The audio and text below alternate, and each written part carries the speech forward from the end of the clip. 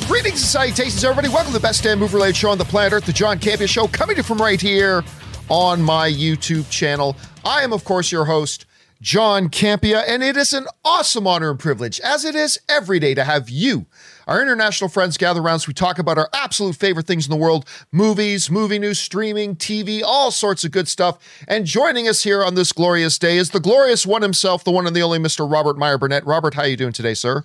Well, it's another glorious day in the Corps. That's what I like to say. Every meal's a banquet.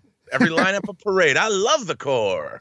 It's always a good day to do a little quoting of aliens. I like that. That's Sergeant Apone. That's Sergeant Apone. Hey, listen, guys. Thank you for being here today and spending some of your time here. We have a bunch of things that we need to talk about. We're awfully glad that you chose to spend some of your day here with us. But listen, before we get into it, a little bit of house cleaning. First of all, guys, if you haven't done so already, or if you're new around here, why don't you take a second and click on that subscribe button, become a subscriber to our YouTube channel. It'll keep you up to date on all the great stuff that we've got going on around here. Speaking of good stuff, guys, in case you can't be in front of a YouTube video, maybe you're commuting, maybe you're working out or whatever, and you want to listen to the show, good news, there is the John Campia Show podcast version, the audio-only version of the show that you can go and find on your favorite podcasting app of choice. Just go on over there, subscribe to it, so the audio-only version is there when you need it. Also, guys, plug time of the day, as for whatever reason I brought up the subscribe thing again. Plug thing of the day again. Want to remind you guys that, we have spent a year working on a passion project, a documentary about movie trailers. The movie is now done. It is out. It is available worldwide, wherever you live. It's called Movie Trailers: A Love Story, and you can watch it whichever country you live in simply by going to vimeo.com/on-demand/movie trailers. Now, if you happen to live in the US or the UK, there is also an option for you to watch it on Amazon. And you can just go to Amazon and search for Movie Trailers: A Love Story, and you should be able to find it. And listen, if you are going to Amazon to view it, or if you viewed it on Amazon already, Amazon says that only 1% to 3% of people actually leave feedback and leave, ratings and leave reviews. So if you guys have done so, can you please leave a rating and review on the movie? That would be great. And a big thank you to all you guys who have been leaving reviews and everything. Thank you so much for checking out the movie, and thank you for making our movie a part of your lives. That's a very special thing. So thank you so much for that, guys. All right, guys, listen, we do have a number of things to get through here today. So before we get into our main topics, let's start off with one off the top, and that is this. One of my favorite character actors that I never think about until his name comes up, and then I just realize, God, how I love this guy, is an actor by the name of Clancy Brown. I love Clancy Brown. Clancy Brown is one of the few people who stars in not one, but two of my top 10 all-time favorite movies. He is, of course, the Kurgan in The Highlander with Christopher Lambert and Sean Connery. And he, of course, is the guard in Shawshank Redemption.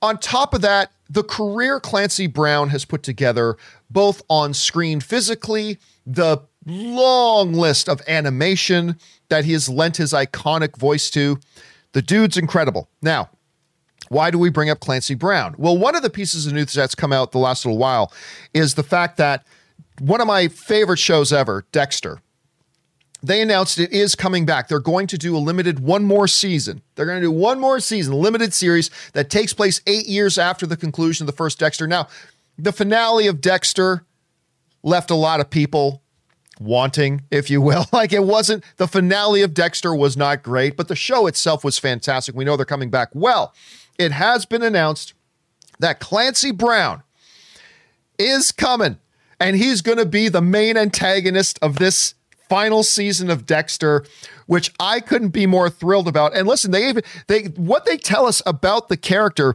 is pretty good. He's going to be playing this character called Kurt. And the way they describe Kurt, is like this. This is really great. He says, Kurt is a former big rig driver and now owner of several trucks and a local truck stop. A man of the people, he is loved by everyone in town. If he's got your back, consider yourself blessed. Should anyone cross him or hurt someone he loves, however, God help them.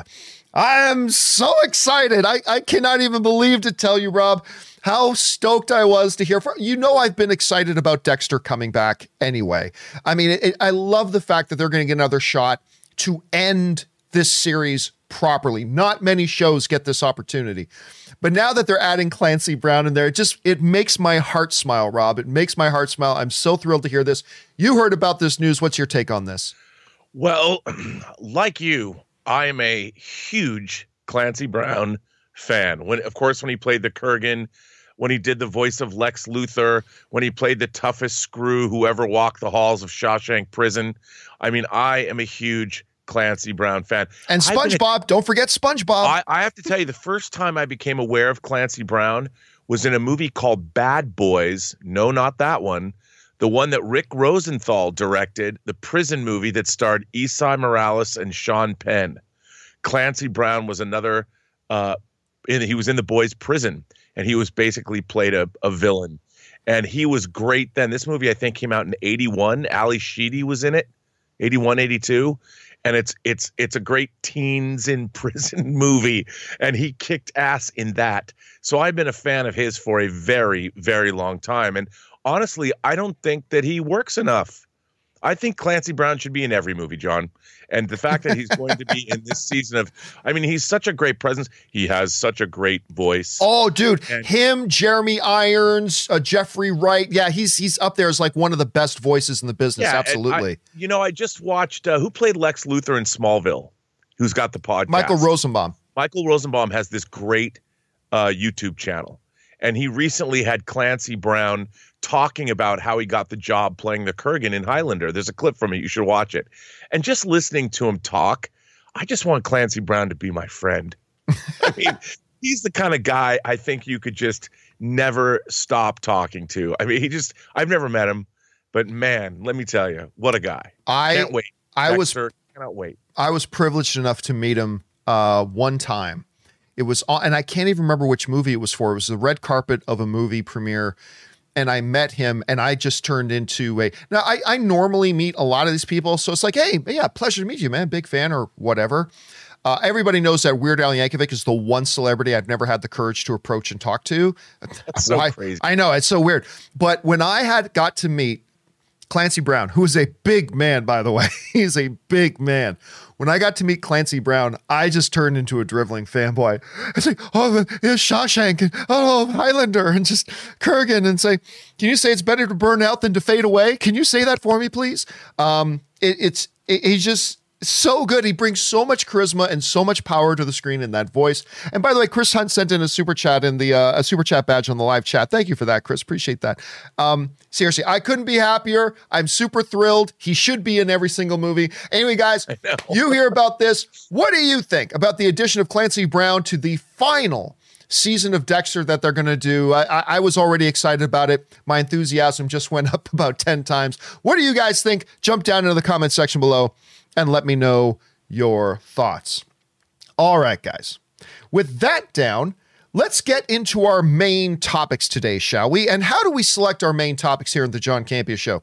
It's really rather simple. You see, you guys come up with them. Whenever you come across a big topic or story that you think should be a main topic here on the show, just head on over anytime 24/7 to www.thejohncampeashow.com/contact. Once you guys get there, you're going to see a form. Fill it out with your topic or question. It's totally free. Hit submit, and then maybe, just maybe, you might see your submission featured as a main topic here on the John Campea Show. That down, let's get into main topic number 1. And our first main topic today gets submitted to us by Imran Islam, who writes, Variety has reported that DC Films president Walter Hamada has re-upped his deal with Warner Brothers and will serve as DC Films president until at least the end of 2023. Personally, I think since he's come on board, he's done wonders for the DCEU. The report also went on to say that because of Ray Fisher's public dispute with Hamada, his tenure as the DCEU as Cyborg is now over. What are your thoughts? Okay, thanks a lot for writing that in, man. And listen, we're gonna save the Ray Fisher part of this story for the next topic, because that will be the next topic we talk about. But for now, let's focus on the Walter Hamada part here. You know, ever since the day they brought in Walter Hamada into Warner Brothers, there was a transformation that happened there. And it was a positive transformation. Everybody has very, very short memories, but let's go back just a couple of years ago. You know, the DCEU was in a bit of a mess. They had made films that I liked, particularly Man of Steel. I like Batman versus Superman, things like that. But the reality was their films were underperforming. Half the audiences hated them, half the critics hated them.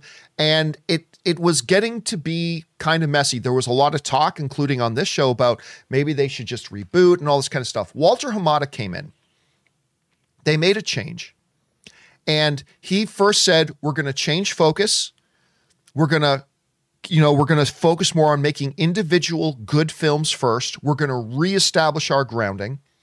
And in that time, you know, we've had the first $1 billion DCEU film in Aquaman that I quite enjoyed. Rob, you and I saw that one together. I still remember you and I came out of the AMC Universal City Walk. We saw that and we had just had such a good time. You liked it even more than I did, if I remember. I couldn't believe just how I felt like I was watching my favorite movie if I was an 8-year-old. Yeah, I I just couldn't believe how they embraced the fantasy of it all. And that was the thing that I responded to most. I'm like, I can't believe I'm seeing this. Right. And I loved it all. I loved it all. Look, was it like the Snyderverse Aquaman? No, but it was something that was new and something I couldn't believe I was watching. And I had a great time. Yeah. And so you now had DC with $1 billion film under its belt. I loved Shazam. I thought it didn't have the same financial windfall that Aquaman did, but Shazam was charming and funny and entertaining. And it was just a big win. The critics enjoyed it. The audiences enjoyed all that kind of stuff. You know, with that focus on standalone films, we had a Joker movie come out that won Academy Awards and was another $1 billion film. Now, listen, under Hamada, they've also had, you know, The Fabulous Emancipation of One Harley Quinn, which I didn't like too much. And we also just had Wonder Woman 84, which to me was a bit of disappointment. But the fact is, they are in a healthier place right now than they've been. And as a result, the bigwigs over Warner Brothers have re-upped, and he's going to be there for another 3 years. This is what we get from the good folks over at Variety, who writes, Walter Hamada has signed a multi-year deal extension to remain president of DC Films, insiders tell Variety. The extension is through 2023. One individual familiar with the talks noted. The studio is announcing the deal imminently, so I expect we're going to see an official announcement coming from Warner Brothers anytime now. Hamada will continue to report to Warner Brothers Pictures Group Chairman Toby Emmerich, no surprise there. The label is responsible for bringing all of DC superheroes canon to screens and streaming. He is your big kahuna when it comes to the DC world. He is in charge of everything that's going to be on movie screens, of everything that's going to be on HBO Max, streaming, all that kind of stuff when it comes to the DC universe. This is the thing.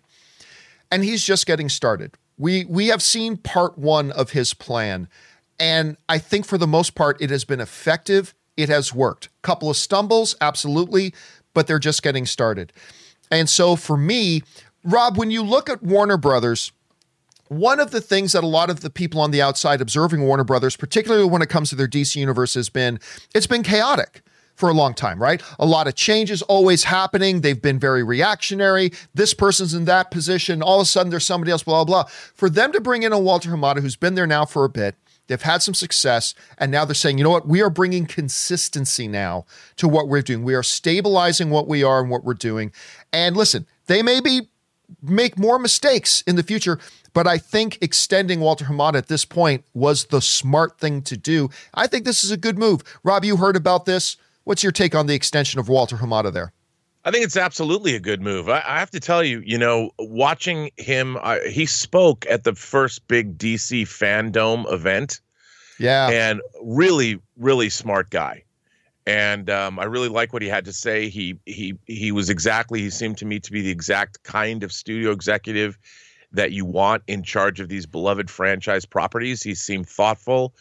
He really knew his stuff. And I think DC is in good hands. The proof's in the pudding. I mean, who would have thought Joker would have made $100 billion? Who would have thought that movie would have done what it did? Well, Walter Hamada probably did. And same with Aquaman and Shazam. So I think proof's in the pudding. Here's the funny thing about Hamada with Joker. Hamada himself talked about how he wasn't really big on the idea of doing Joker. He didn't really quite get it about like whether or not it would work. But at the end of the day, he did want some standalone stuff. He wanted to experiment with making things outside of regular universe things, which Joker was. It was an Elseworlds thing. And it was right in line with his philosophy. He wanted them to do strong standalone films. And so even though, he didn't get it, he says in his own words, I didn't get it. He didn't get what they were going for in Joker, but he knew it was the type of film that they wanted to focus on, greenlit it anyway. That is bold leadership. When you look at it and go, you know what? I'm not even sure I get what you're trying to do, and I'm not totally sure this will work, but it is in line with the philosophy that I think we need right now. Go ahead. And they reaped it, man. They absolutely reaped it. So it's going to be interesting. And listen, we don't know what's going to happen. Maybe the next 3 years of DC will be complete, utter disaster.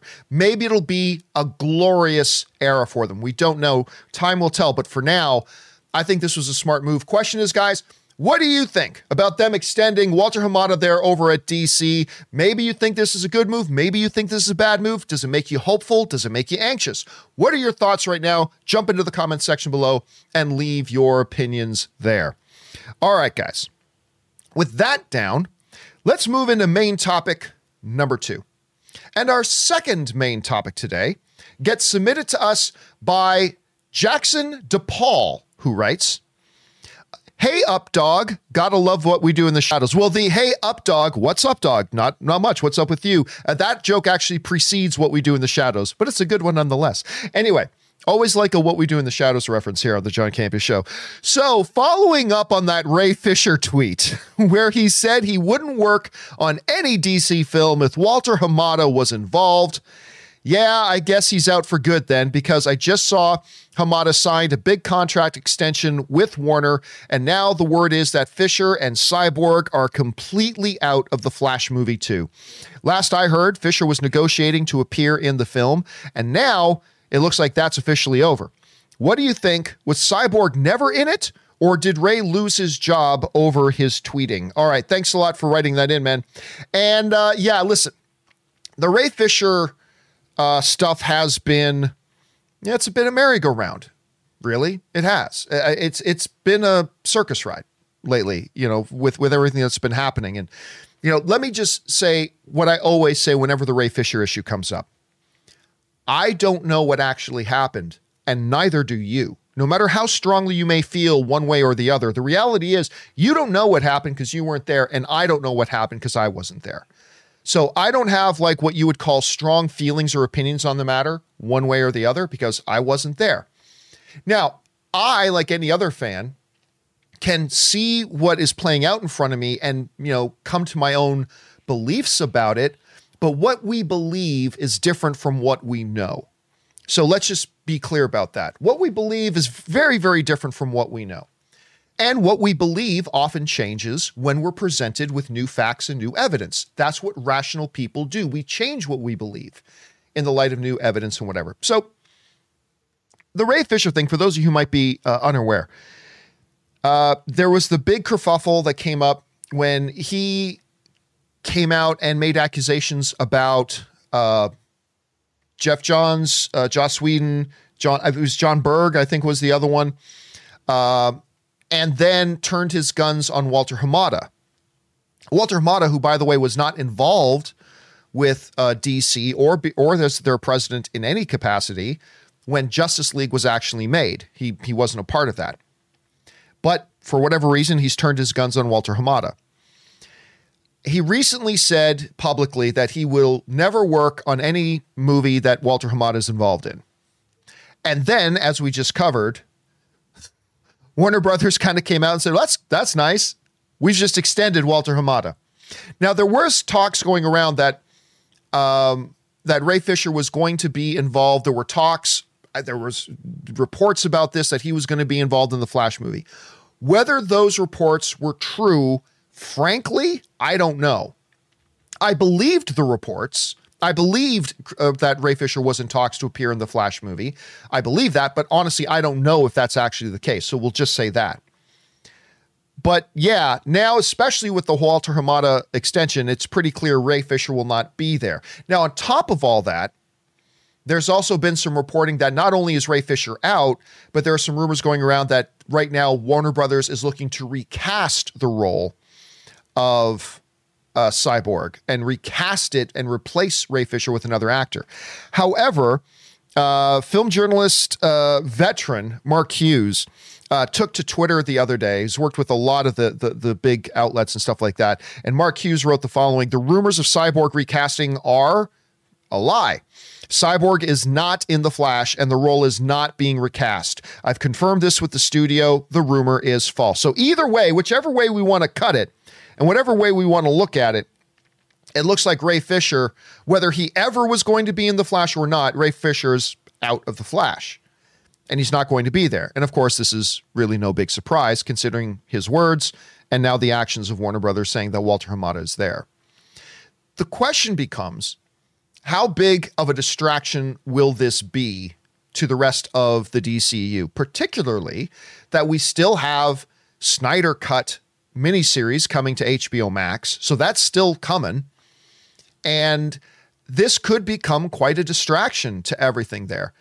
Now, Rob, one of the things I said on I don't like to address the Ray Fisher situation much because I don't like the TMZ garbage, but when it starts to actually impact the movies that we see or don't see and who will or won't be in there, it becomes an issue. So on one of the open mic, one of the companion videos I did this weekend, somebody wrote in and asked about the Ray Fisher thing. And all I can say about the Ray Fisher thing is this. What I always say is, I wasn't there. If these unspecified and unidentified bad things that Ray Fisher says were done to him, which he's never actually said what they were. He's just said bad things were done, but he's never specified what they were. If those accusations are true, then fuck everybody involved who did those things to him. That's simple. If they were not, if it's not true, then things are playing out the way they should play out. So I simply don't know. I have always said this, and I still say this. It makes me informing what I believe, not know, but believe about the subject. It's always left me very skeptical about the fact that Ray Fisher has been so adamant about coming out and throwing everybody under the bus and never once being specific about what it is he's claiming was done to him. Like, that's the part. And I compared it to this, Rob. Imagine somebody bringing a soapbox out onto the street, standing up on the middle of the street and pointed at a guy named Dan and said, hey, everybody, Dan's a jerk. Dan's a big idiot. He's done terrible things to me. Dan's an idiot. And then everybody else on the street is like, really? Wow, Dan did that? Wow. Well, what did he do to you that makes him such an idiot with these mean things he did? Well, I'm not going to tell you that, but take my word for it. He's a big idiot. Okay, you want us to believe he's an idiot. All right, but can you tell us why?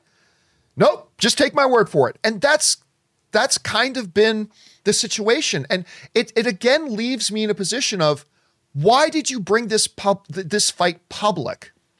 You know, why did you make this a public issue? Like, if you feel the need to make it a public issue because nobody else is hearing you, then when you come public with it, be specific. Tell us, like, you want us to believe that, you know, Berg and Whedon and Hamada now and whatever were just terrible to you. Okay, what did they do that was terrible? Let us decide. And the fact that he's never done that has always kind of felt off to me. But again, that doesn't change the fact that I don't actually know what happened because I wasn't there. Anyway, Rob, a couple of questions here. Number one, do you think that Cyborg and Ray Fisher ever were a part of the Flash thing? Like, I believe they were because I believe the reports, but maybe he wasn't. Do you think he was ever actually a part of it? And with the Walter Hamada extension, do you think it was inevitable that we were now not going to see him? How do you see this? Well, I mean, there's been so many iterations of the Flash project, all of these things. So I think for sure there probably was multiple scripts that Cyborg was a part of. I know he's a favorite character of mine, and I would like to see Cyborg on screen. I was very disappointed in the limited screen time Cyborg had in Justice League. That said, I think we are living in a dangerous time when we need to get back to preserving the truth and the idea that you're innocent until proven guilty. And I can't help but feel that social media has been turned into what I used to see when we were studying McCarthyism and the Red Scare during the 50s, where all you have to do on social media is say one thing, one hint of, if you throw the hint of impropriety some direction, and if you have any kind of people behind you, they'll go after a person now, regardless of the truth. And I think the truth is something that is really rapidly becoming a casualty of our modern age. And yet our entire civilization is based on the truth of, say, science, and the truth, our legal system is based on the idea of innocent until proven guilty. And when you start accusing people of things, and I don't care who it is, and then not backing up those accusations, that's a very dangerous thing to do. And, you know, what Ray Fisher, there's a lot of things that have happened on movie sets, such as we've had people, there was the independent film that was made where a woman died on the bridge where a train was there because people aren't taking proper safety precautions. And when you're accusing people of doing things in an environment like filmmaking, you really need to back that kind of stuff up. And I, as somebody who has produced films myself, if there was impropriety happening on a set that I was working on, I'd want to know immediately, right away, and nip that in the bud as soon as it happened, because that's toxic for everybody working on a film set, not just the person that it's happening to, because the entire crew feels it. So I am an advocate of anyone that is being wronged, but if you're going to accuse people, you need to have evidence. You need to have maybe people to back you up, witness statements. And I don't think maybe bringing this up in a public forum is the best way to do it. Yeah, that's the part to me about the taking it public thing. Like, I've never sugarcoated this. I believe taking your private fight public is cowardly, unless there was no other option. Nothing you really truly believe in your convictions about it, and nothing else is happening, and nothing is being done. Then, if you need to, you take it public. But if you do, you got to be some specifics. And this is a bad situation now because it's bad for everybody. It's bad for Warner Brothers. It's bad for Ray Fisher.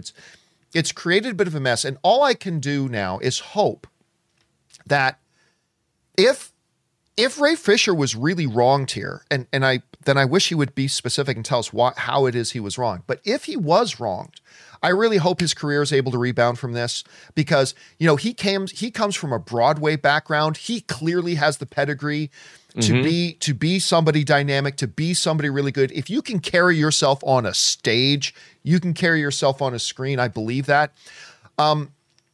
Otherwise, it's a tough situation because here's what he faces now. If you're a producer or a studio, would you work with Ray Fisher after this? Because now a lot of studios and producers are going to be asking themselves, what if Ray and I have a disagreement about something? If he doesn't like how it turns out, is he going to start jumping on Twitter and tweeting out to millions of people that I'm an asshole and that we suck and blah, blah, blah? And can I trust that Ray Fisher will keep our conversations behind closed doors? Will all this I mean, I don't know. So I hope that if he is right, that his career can rebound from this and somehow, some way, he gets some catharsis from this. If not, I think he's put himself into a very tough position. But honestly, Rob, I don't know. What do you see happens moving forward here now for Ray Fisher? Like a guy with a lot of talent, a guy with a lot of promise. What do you see happens from here on out? Well, I mean, I hope talent wins out. I liked him as Cyborg. I wish I wanted to see a lot more of him. But, again, this is a business where a lot of it is social. People in Hollywood like to work with people that they can trust to get the job done. And also they can trust to be, well, easy to work with. Because, when you're on a set 12 hours a day, 5 or 6 days a week, it's a place where, look what happened with Shia LaBeouf, a no assholes allowed policy with Olivia Wilde. And that's true of anybody, not just actors. It's true of anybody on a crew. Any toxicity on a film set is incredibly detrimental to the production of a film. And, going after a studio head was Walter Hamada in a position of power when Justice League was even being made. And I don't know the answer to that, but I think when it comes down to it, you have to generate trust. And the way to do that is to make sure that your coworkers and people that work with you know that you're trustworthy, that you're good at what you do, and that you're easy to work with. And I think ultimately, if that's the case, you will work again. But when you start, attacking the power structure of Hollywood, not necessarily the best way to get more work. Yeah. Again, all I can really say at this is that, again, bottom line, but it bears repeating hundreds of times. We don't know. We weren't there. And if Ray Fisher was legitimately wronged, I hope that his career finds a way to get back on track after this. And I hope that somehow, some way, he finds what it is he needs and gets it. And if not, then the situation is playing out the way it is. But it's tough, Rob. We pundits, what many pundits do, because what we pundits are often pressured to do, we are often asked, give a hardline stance on this issue, even when there really isn't one to be taken.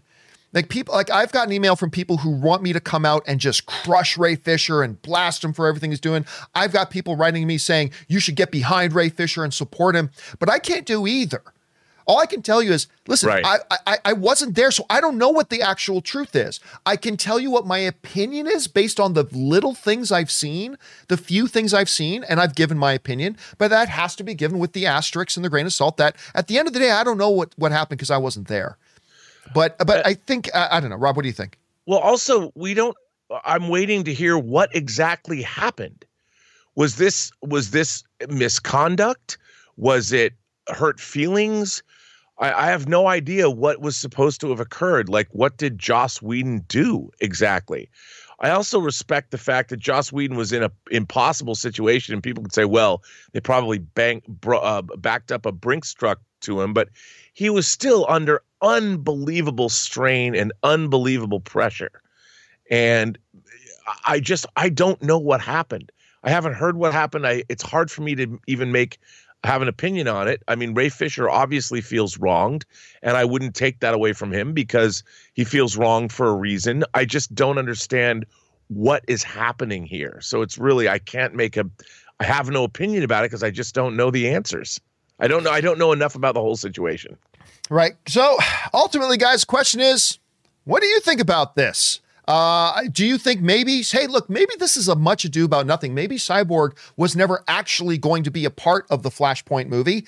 The reports say that he was. Maybe he was, maybe he wasn't. Did you think it was inevitable that he wasn't going to be a part of it after the tweets he put about saying he was never going to work on anything Walter Hamada does? What do you guys think about this? Jump down into the comment section below and let me know your thoughts. All right, guys. With that down, let's move on to main topic number 3, shall we? And our third main topic today gets submitted to us by Brian Harris. And Brian Harris writes the following. Hey, John and Rob. Thank you for the excellent daily content through this stupid pandemic. Well, thank you so much for being with us, Brian, through it. I know you've been saying for a while that Warner Brothers won't be doing any more Zack Snyder stuff after the Snyder Cut is done, even though a lot of rumors and fans have been insisting there will be. Well, to be clear, I haven't been saying there wouldn't be. I've been saying that the studio's been saying there wouldn't be. That's all. Anyway, just read on IGN that Snyder is now confirming that after Snyder Cut, he is done and that DC has gone in a new direction. What are your thoughts on this? All right, man. Thanks a lot for sending that in. And yeah, there's been a lot of talk ever since, HBO Max confirmed that they would be broadcasting, putting up a bunch of money to actually finish and make the Snyder Cut, to then actually, after the broadcast was coming out, they were going to air it, all that kind of stuff. There's been a lot of speculation and rumors about, they're going to now continue on with the quote unquote Snyderverse. Zack Snyder's back. Zack Snyder is back now. He is going to be doing DCU movies now moving forward. They're going to do his sequel to Justice League now and blah, blah. And of course, last week we heard in that report from the New York Times, Rob, that they said they once again clarified, Warner Brothers clarified again, the Justice League miniseries is a one-off. They called it a cul-de-sac. It's a dead-end street. It's not going to go anywhere. It is a one-time thing that they're making for their own particular reasons. A lot of people didn't believe that, but now Zack Snyder himself is coming out and confirming that. This is what Snyder said. He said the following. He says, the DC universe has gone and branched off and has done its own thing, and that's fine. So he's confirming that the DC universe is moving in a different direction away from what his vision was. He continued, as far as what I did, and as far as what my vision for what I wanted to do with these characters and the journey, I wanted them to go on. It's well known that I planned on more movies, 5 movies or something. But I'm busy. I've got a lot going on. It's cool that the fans have so much faith in the trajectory. Yes, it's amazing, and I couldn't be happier, and I'm excited for them to see Justice League, so they can really drink the entire elixir of Justice League. But would I continue? I have no plans to. So basically, he opens his remarks by saying, acknowledging DC has now gone off in a new direction and that he has no plans to continue this, and it seems to be done. That really should be the end of it. I think that really does puts a pin in it, that the Snyder Cut miniseries is exactly what we always said it was going to be. It is something, it's a stone that kills 2 birds, Rob. Number one, it gets a lot of people who have been wanting to see this something to look forward to. And for HBO Max, a service that is woefully dragging far behind Netflix and Disney Plus and things like that, it gives them something to generate some conversation around Netflix or around HBO Max. A lot of conversation, as a matter of fact. But this was never going to be anything else other than this. And the only reason we say that is because that's really what Warner Brothers always indicated. This miniseries, this Snyder Cut, was never going to be anything more than this. And you know what? I think fans who have been looking forward to it need to be happy with that. Because before HBO Max came along, the head of Warner Brothers said, the Snyder Cut doesn't exist.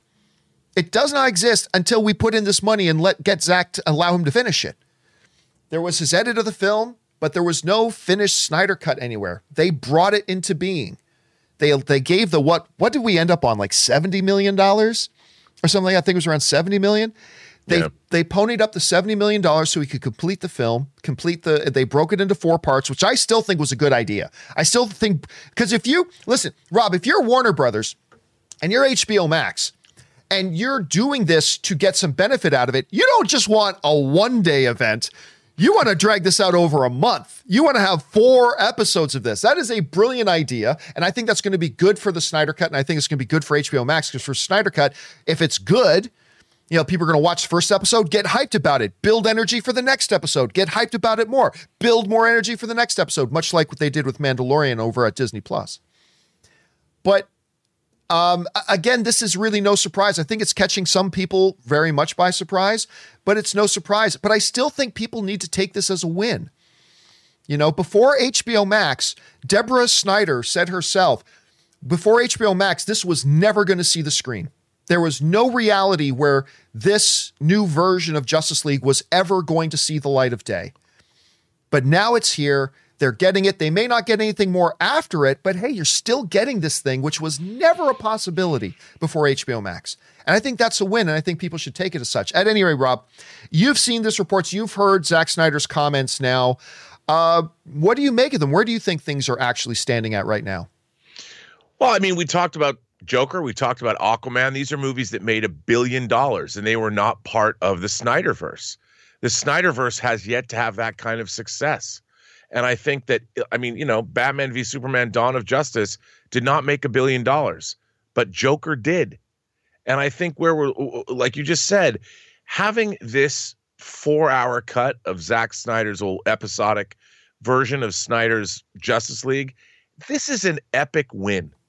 You know, until you and I had said on the show that first of all, we were proven correct. There was never a Snyder cut.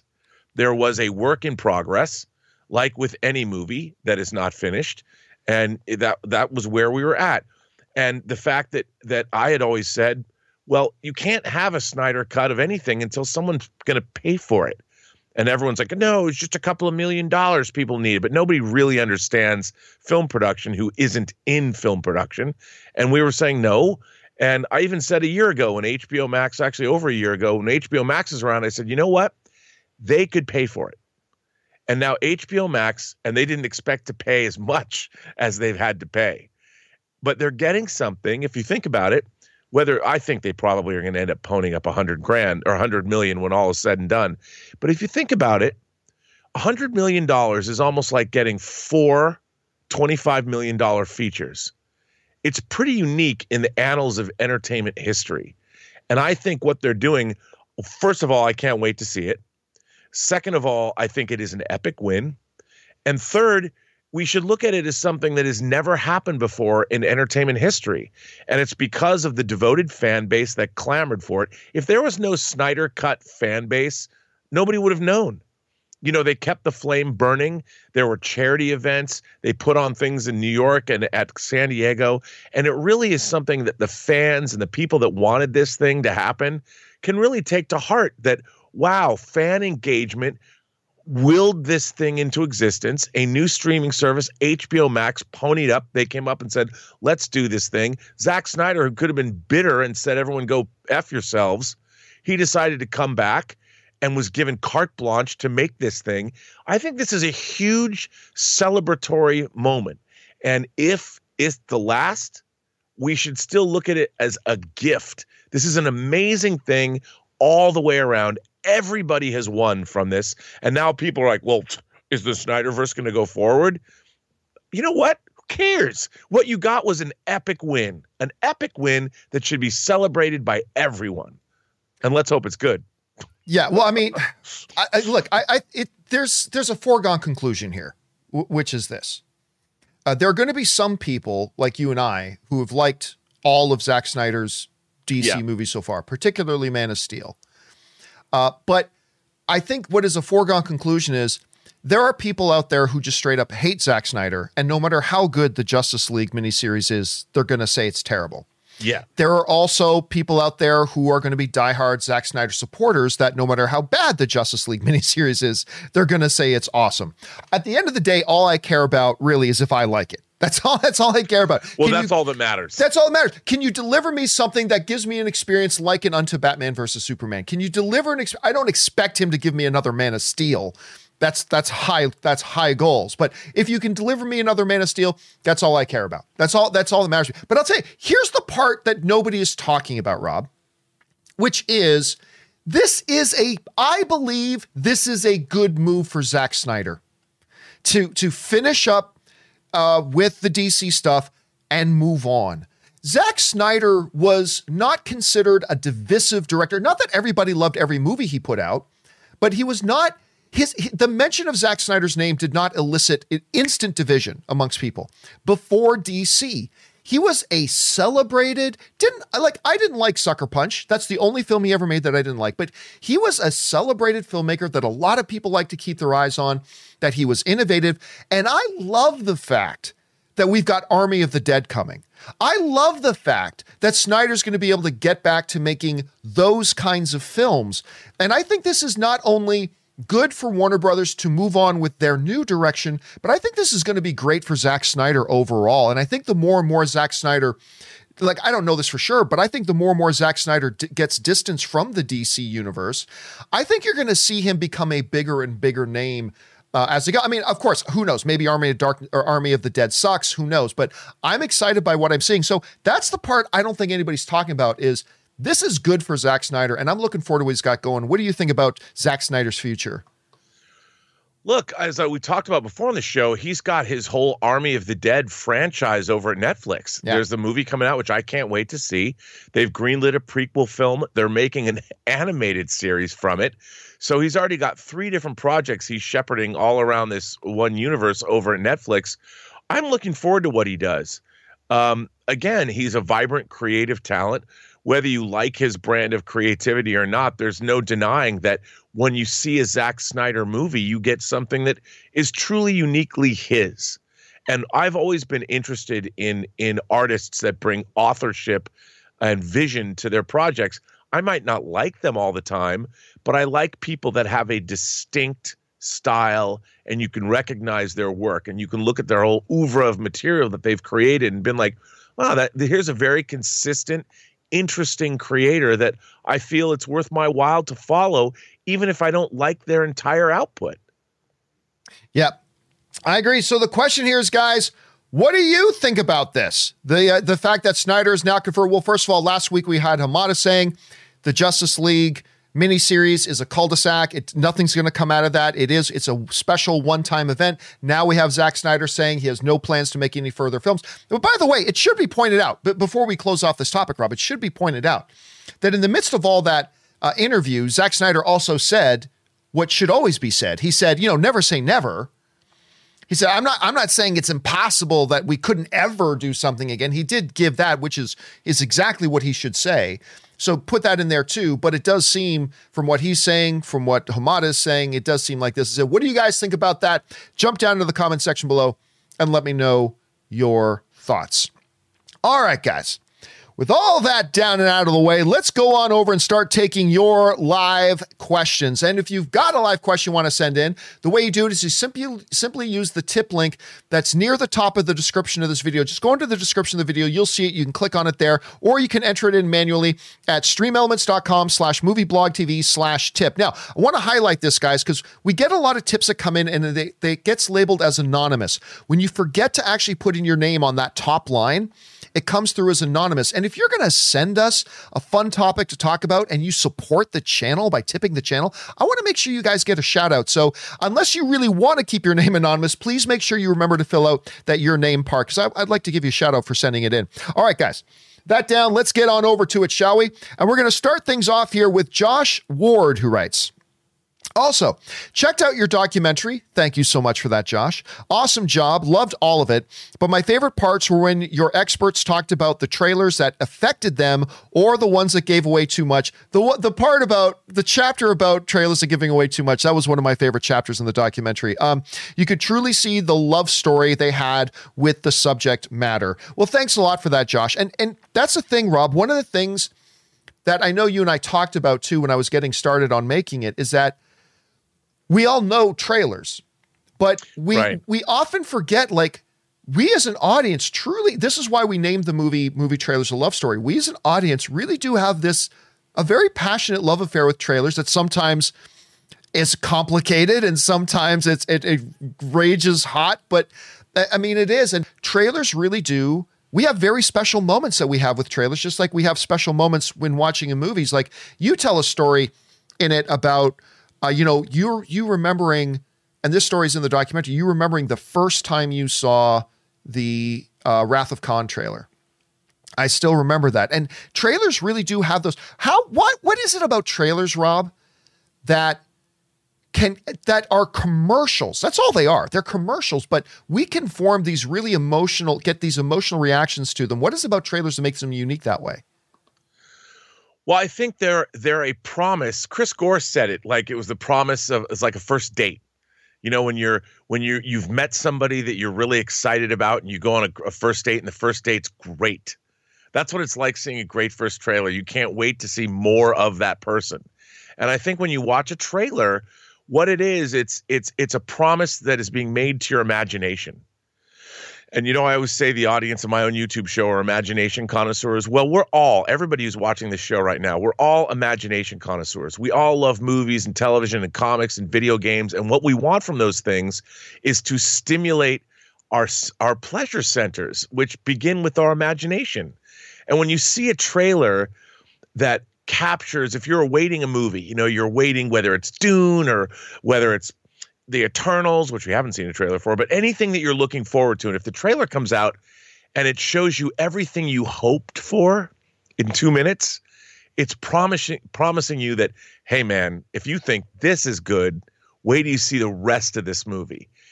And that's what it's doing. It's like, when you kiss somebody for the first time and it's a really great kiss, it's like an upper persuasion to a lower invasion that you can't wait to experience. That's what I like to say. All right. Hey, by the way, I want to point this. Somebody in the chat board, I think it was Leandro, just gave a suggestion I can get. A Leandro on the chat board in the live chat sent this in that I all before. Zack Snyder for Deadpool 3. I could get behind that. I could get behind that. I think that would be a very interesting match. I could totally get behind that. Okay, let's move on. Next one, Brennan M writes, "Hey, John, hope all is well." It is. Thank you, Brennan. I can agree Tom Brady is the GOAT, greatest of all time. Kind of like Superman, I suppose, all powerful. I guess that makes the Giants his kryptonite. Does that 18-1 season ever keep you up at night? I have a feeling it keeps Brady up at night from time to time. Yeah, so of course, like one of the big ones, of course, the one big one was that one Super Bowl where the Patriots had it wrapped up, and then Eli Manning heaved up this Hail Mary. And the receiver, do you remember this, Rob? The receiver came down with it in this total fluke catch where like the back of his arm held the ball against the back of his head. And it was amazing to watch. It was absolutely amazing to watch. But that one big fluke kept a 7th ring off of Brady's hand. Does it keep Brady up at night? Oh, no, I don't think so.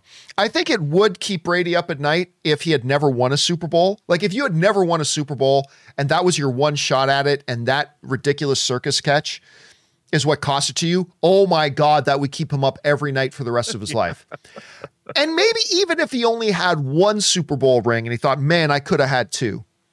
But once you have 2 rings and then 3 rings and then 4 rings and then 5 rings, and then 6 rings, you've completed the Infinity Gauntlet. He's got all 6 gems. Once you get 6, you don't worry about the ones you like, because he lost other Super Bowls, right? I mean, he got to the Super Bowl, I think, 10 times? 9 times? 9 times, yeah. I think? Maybe. Got whatever. Times. Think about Aaron Rodgers. Aaron Rodgers. Think about this, Rob. A lot of people consider maybe the best quarterback. He's probably going to win MVP this year. Aaron Rodgers. He's amazing. You know how many times he's been to the Super Bowl? Once. And he's amongst one of the all-time greats, Aaron Rodgers. Tom Brady's taken his team to the Super Bowl. I believe it's 9 times. He's got 6 rings. It's kind of crazy. So no, the ones he lost, I don't think mean anything to him. I don't think he keeps him up at night. Unless he had fewer rings. But once you get past like 4 rings, you don't sweat it so much. You don't worry about it too much. All right. Anyway, Casey McNatt writes, "Hey, John and Rob. Well, I recently saw your video for the most anticipated movies list, and I got to say, I have pretty much the same. However, a few honorable mentions I want to see is Edgar Wright's Last Night in Soho and James Wan's Malignant." Well, we talked about that a little bit. Well, more about Edgar Wright's Last Night in Soho. I think it's because whenever Edgar Wright is attached to anything, you have to keep your eye on it. Like Edgar Wright is one of my favorite guys in the business. It's just that simple. That said, I couldn't really put Last Night in Soho on my most anticipated list because not only have I not seen anything from it, I really know nothing about it. And there are several films that were on my top 10 list, Rob, that I haven't seen anything from, but I know a lot about them, and therefore I could put them on. So, yeah, that's the reason I didn't get that on there, but it's definitely one to keep our eyes on. Where's your anticipation right now for that Edgar Wright film? Oh, it's up there, but I don't know if I saw that on the 2021 release schedule that I was looking at, because I'll tell you, both Edgar Wright's movie and I don't even know what James Wan's Malignant is about. But the title alone makes it seem like it has to do with disease or something. And I'm in. I'll watch any body horror, anything to do with weird body horror, whatever it is. I don't know what it is. I just want to see it. And I think in my mind, James Wan is the Alfred Hitchcock of the jump scare. Oh, wow. And I really enjoy his films just to watch how he like that tiptoe through the tulip scene. Is it what in the first Insidious, where the camera's like outside of a house, and it made me scared just listening to Tiny Tim. I mean, I can't wait. Malignant. Malignant's got to be up there. All right. Next up, by the way, super email sent in a super chat badge in the live chat. Thanks for that super email. Appreciate that, man. All right. Next up, Brendan M. writes, thinking about the Wonder Woman bulletproof question, it occurred to me that perhaps just because they don't create a wound doesn't mean it couldn't feel unpleasant to have bullets smacking you. She seemed she seemed truly surprised the bullet hurt her in Wonder Woman 84. That continues to be a debate, Rob, about and something I'd love to hear Patty Jenkins address. Is Wonder Woman bulletproof? Because, you know, in everything we've seen, Superman's bulletproof. He feels no need to block anything. He just stands there. Hey guys, you want to take a shot? Go for it. Boom, boom, boom, boom, boom, boom. Luke Cage, the bulletproof man. He just walks in. Take your best shot, guys. Boom, boom, boom. But when Wonder Woman in the movies, she's blocking everything. Whether it's on the battlefield with a shield, whether it's her race bristlets, she's blocking everything. So when we get into the scene in Wonder Woman 84, where she actually gets pierced by a bullet, it scratches her and she bleeds. The question is, was that remarkable because, she's not supposed to be penetrated by bullets? Or was it remarkable in the fact that she missed one? She wouldn't normally miss those. They would come and they hit her. And so to me, it's still a lingering question about to whether or not she's bulletproof. Let me put you on the spot, Rob. Forget the Georgia Senate primary races or the Senate races. Forget that. The important question today for all of us is, according for what you've seen of Wonder Woman in the movies so far, is she bulletproof? What's your take on it? Yes. Yes, she is. But that doesn't mean that she's as invulnerable as... Look, I think what's interesting about Wonder Woman's power is it was imbued by the gods, whereas Superman's power was more imbued by the universe itself. So I think the power of the gods can be taken away. And I think that, it depends. I mean, it really depends. But I think the way they've depicted it, part of the whole thing about being bulletproof is that her power could be diminished. So that was interesting. Superman's cannot. I mean, unless you're not exposed to the power of a yellow sun, but that's not a problem for him on Earth. But whereas Wonder Woman, we've seen that she can be affected. It's interesting. Both magic can affect Superman and Wonder Woman, apparently. Yeah. I'm still of the belief that the movies, she is not bulletproof and that she just missed that bullet because her powers were diminishing. She missed being able to block that because normally she would have been able to block it. She missed it, and that was because her powers. But I don't know. We'll find out. I'm dying to see Patty Jenkins actually answer. Why is this important? Why is this important to me? This is the stupidest thing for me to worry about. But hey, whatever. I want to know if Wonder Woman's bulletproof. Okay, let's move on here. Next up, let's see. Chuck the Mystery. I love that username. Chuck the Mystery writes, hey, John and Rob, with the news from Walter Hamada and the decades of material to choose from, what story from DC Comics history that has yet to be adapted to the live action would you most like to see as a film or TV series? Anxious for multiple Batmans, by the way. Thanks. Man, that's a hard question. Like there's like decades and decades and decades and decades and decades and decades and decades of stories to go through. And like, which one haven't they really touched on yet?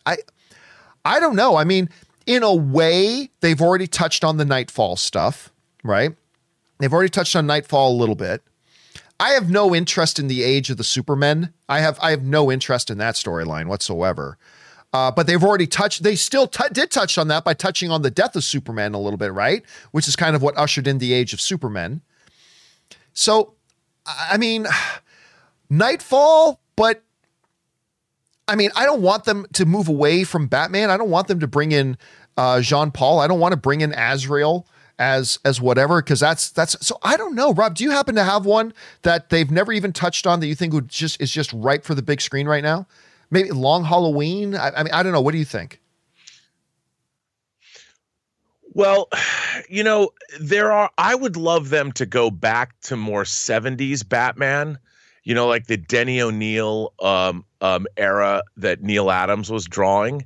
Not necessarily a specific story, but just the feel of that Batman. More of a, not so Tim Burton-esque, but it's more of a gothic, more streetwise, more kind of a combination of what Christopher Nolan had started to do, but make it a little bit more, I don't know, more gritty. More the Dark Knight detective storylines that where I would like to. And by the way, it looks like that's what Matt Reeves is doing in the Batman. So I don't know if he's adapting a certain story specifically, but the trailer that we saw from that is exactly the kind of Batman I've wanted to see. So we'll see. All right, let's carry on here. That was Chuck the Mystery. Next up is Michael Anthony, who writes, well, John and Rob, I finally did it. At 26 years old, I finally sat down and watched The Lord of the Rings for the first time. Good on you. With 4K extended editions. I'm astounded. I wish I hadn't taken so long for me to see it. I can't believe what I was missing out on. Yeah, you missed out on it, but guess what? You just got to do something that none of the rest of us will ever get to do, which is watch Lord of the Rings for the first time, man. Isn't it a glorious... I just sat down and Ann and I sat down and watched Fellowship of the Ring again for the first time in a while, about 2 weeks ago or something like that. And it's just such a great experience. And I'm glad you got on it, Michael. Again, don't lament that you've gone so long without seeing it. Celebrate that you just got to have that experience of seeing it for the first time. Some of the best films ever made. Some of the best films ever made. All right. Mischievous Gremlin writes, hey, John and Rob. I'm just brainstorming here. I don't know if Michael Keaton is showing up in more movies than just The Flash or not, but I wouldn't mind him being old man Bruce mentoring young Terry McGinnis in a Batman Beyond movie. A Batman Beyond movie, Rob, is something a lot of, well, I'm not going to say a lot, but a segment of the fan base has really been calling for a long time. I've said for the longest time that just get over it. It ain't going to happen. Nobody cares about Batman Beyond. Until Spider-Man Into the Spider-Verse came along. Once Spider-Man Into the Spider-Verse came along and had the success that that they had with it, that opened up. I still don't think it's likely we're going to get Batman Beyond. Honestly, I think most the average film fans never even heard of it, don't care about it. But ever since the success of Spider-Man Into the Spider-Verse, I've believed that it cracks the door open for a possibility. Do you think we're going to see a Batman Beyond at some point? Oh, Rob, can you hear me? I do. Oh, okay. I really do. As a matter of fact, I think yeah, I can hear you. Okay, great. Yeah. I absolutely think we're going to get a Batman Beyond series. And I think that Michael Keaton is the perfect guy to be in it. Absolutely. 100%. All right, let's move on here. Next up comes to us from Nicholas Priera writes, about the focus on Clark, you misunderstood. I didn't say Clark had to overshadow Supes. I'm just saying Clark can be the main personality like in a lot of comics, especially those from the 80s in which Ma made his first suit. The symbolic was clear. Oh, that's one of 9. Okay, let's buckle in here. Nicholas Plaros writes, how does Clark's knowledge and values, private life and job influence his outlook on his role as Superman? How do his wife, parents, and friends support him like ours do? And what repercussions his role as a hero on his marriage and paternity? Superman is the main personality. Superman is the main personality in which comics, as you like to say? And why should we stick to this? Winning cures everything, but losing all matches requires questioning. Why do so many people say Supes is not relatable?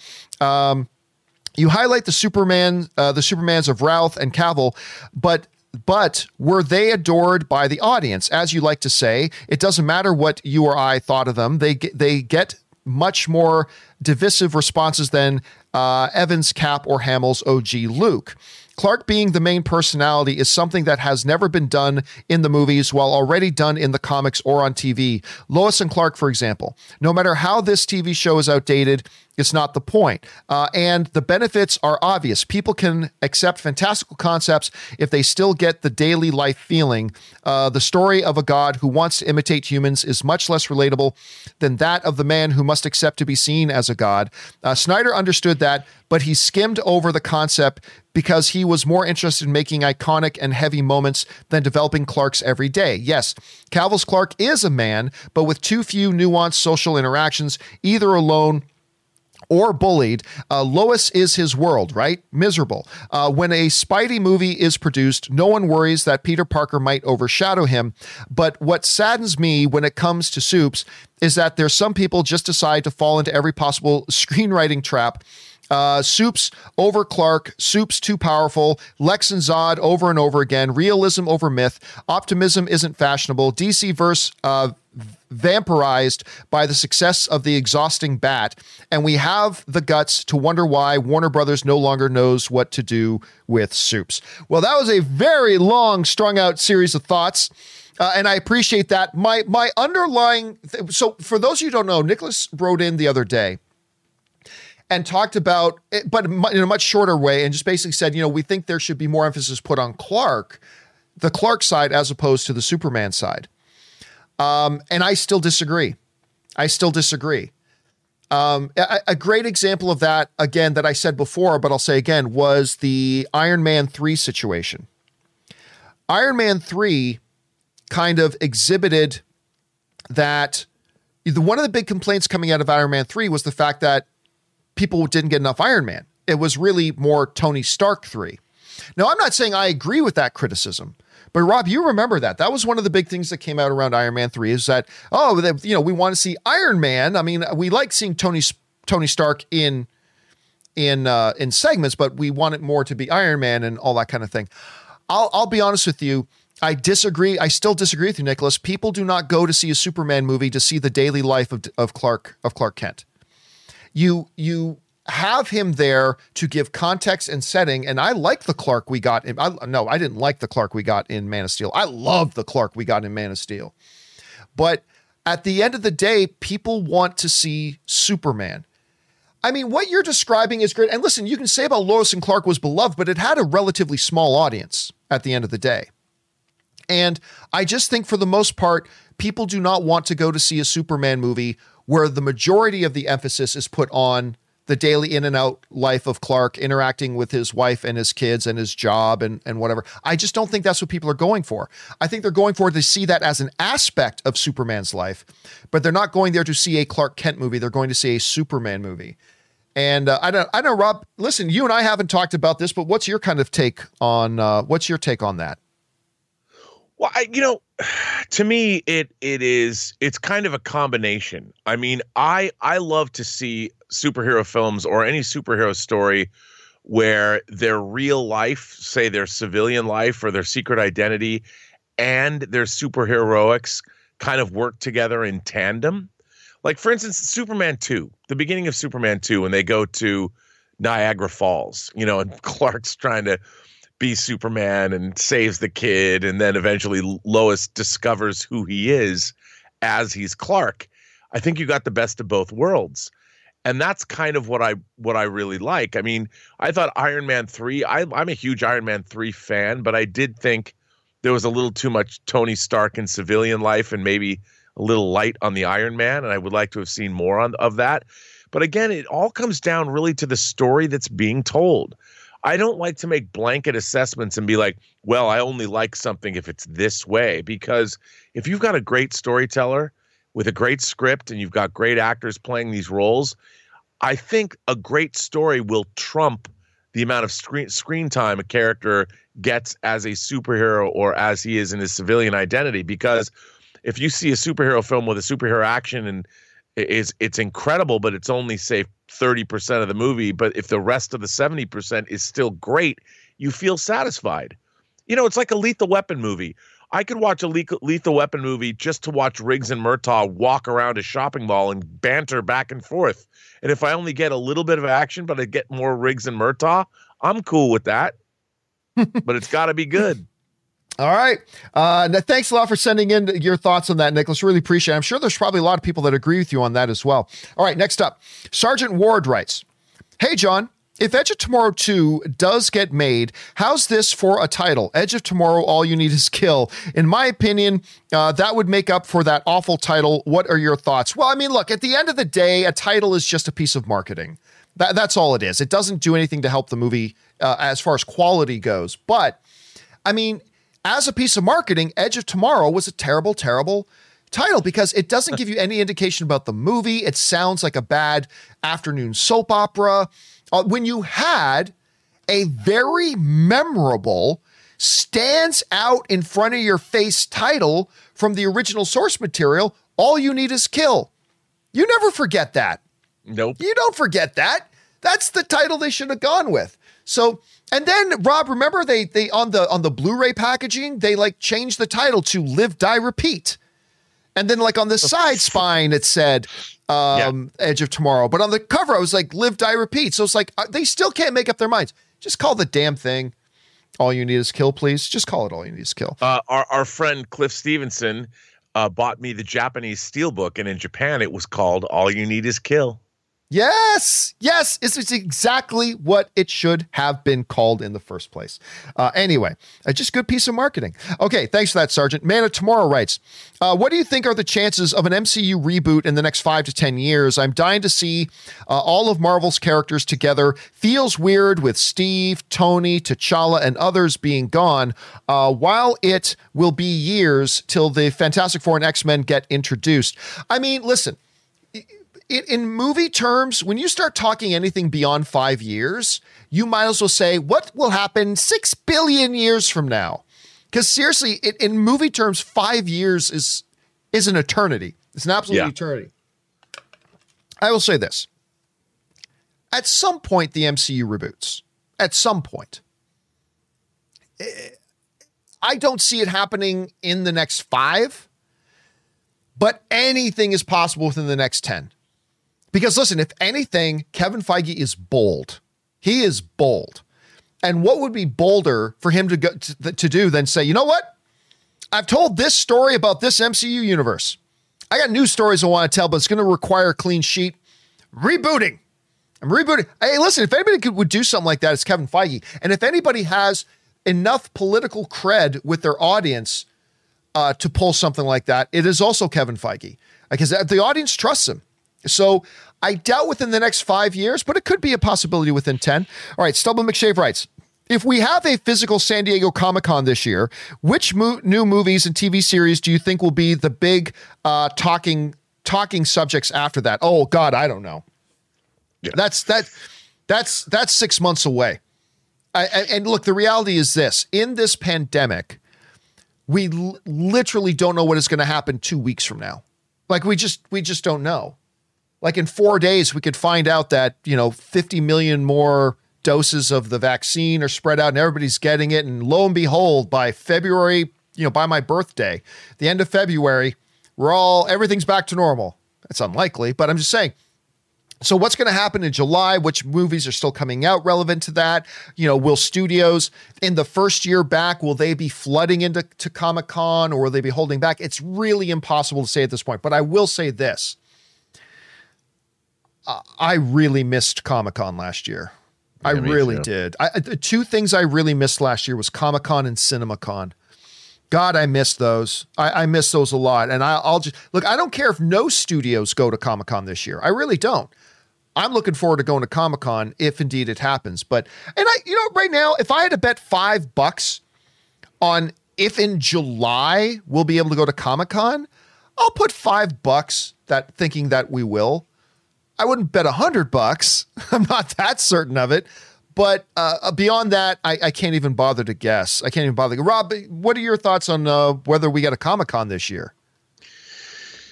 I think the jury's out on that. I mean, the one thing about Comic-Con, it's the one place where I know I'm going to get infected with something. Whether there's a pandemic or not, John, to get that con crud, no place can guarantee it more than the San Diego Comic-Con. I mean, you know what it's like, that exhibitor's floor. You're packed in there like sardines breathing on experiencing every other human being that's in that room, whether you want to or not. Whole second here. Let me see if I can bring this up. Okay, let's move on. Next card. By the way, T1 sends in a super chat badge in the live chat. Thank you so much, T1. I appreciate that, man. All right. Next up, we have James Saunders. And James Saunders writes, hey, John, I was wondering if you see a higher than 25% chance that Paul Sung-hyung Lee, is his last name, will appear in multiple Star Wars shows. I can see them making him into their version of the MCU Phase 1 Agent Coulson. Not the main guy, but a good guy that's always kind of there. Thanks. For those of you who do not know, Paul Lee is the star of one of my absolute favorite shows on television right now, which is Kim's Convenience. And one of my absolute favorite characters on television in Mr. Lee. Kim's Convenience, or Mr. Kim. It's great. Anyway, if you don't watch Kim's Convenience, you probably recognize his face anyway, because he was in 2 episodes of Mandalorian this season as the X-Wing pilot. He came in with the Ice Spiders episode with Dave Filoni. The 2 of them were the pilots. And then he shows up again later in the season, giving the badge to Cara Dune and essentially making her a marshal and all that kind of stuff. An agent of the New Republic. And I'm going to go under 25%. I believe we'll see him pop up again. But I don't think we're going to see him. Listen, he is busy. He's got another show. He's got a big hit show in Kim's Convenience. I don't think you're going to see him become a regular in Star Wars, but I will let you know this. Paul and I have been talking over Twitter, Rob, and he wants to come on the show. We're going to have Paul, so sometime hopefully in the next month or two. And now, of course, they're getting ready to launch season 5 of Kim's Convenience, so it's not going to be in the next few days, the next few weeks, but hopefully in the next month or two, we're going to have Paul on the show, and I will ask him, I'll ask him, what's your future? What's your future? He is a member of the 501st.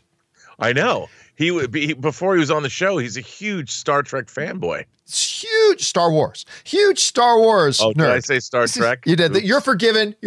But a huge 501st member Star Wars fanboy, for him to be on that is amazing. So he and I have been talking. I'll ask him that question when he comes on. For now, I'm going to take the under 25%. I just don't think he has time to be a regular. But wouldn't it be great? I think it would be great, James. Thanks. And then he tipped in $20. Thank you so much for that, man. I appreciate that.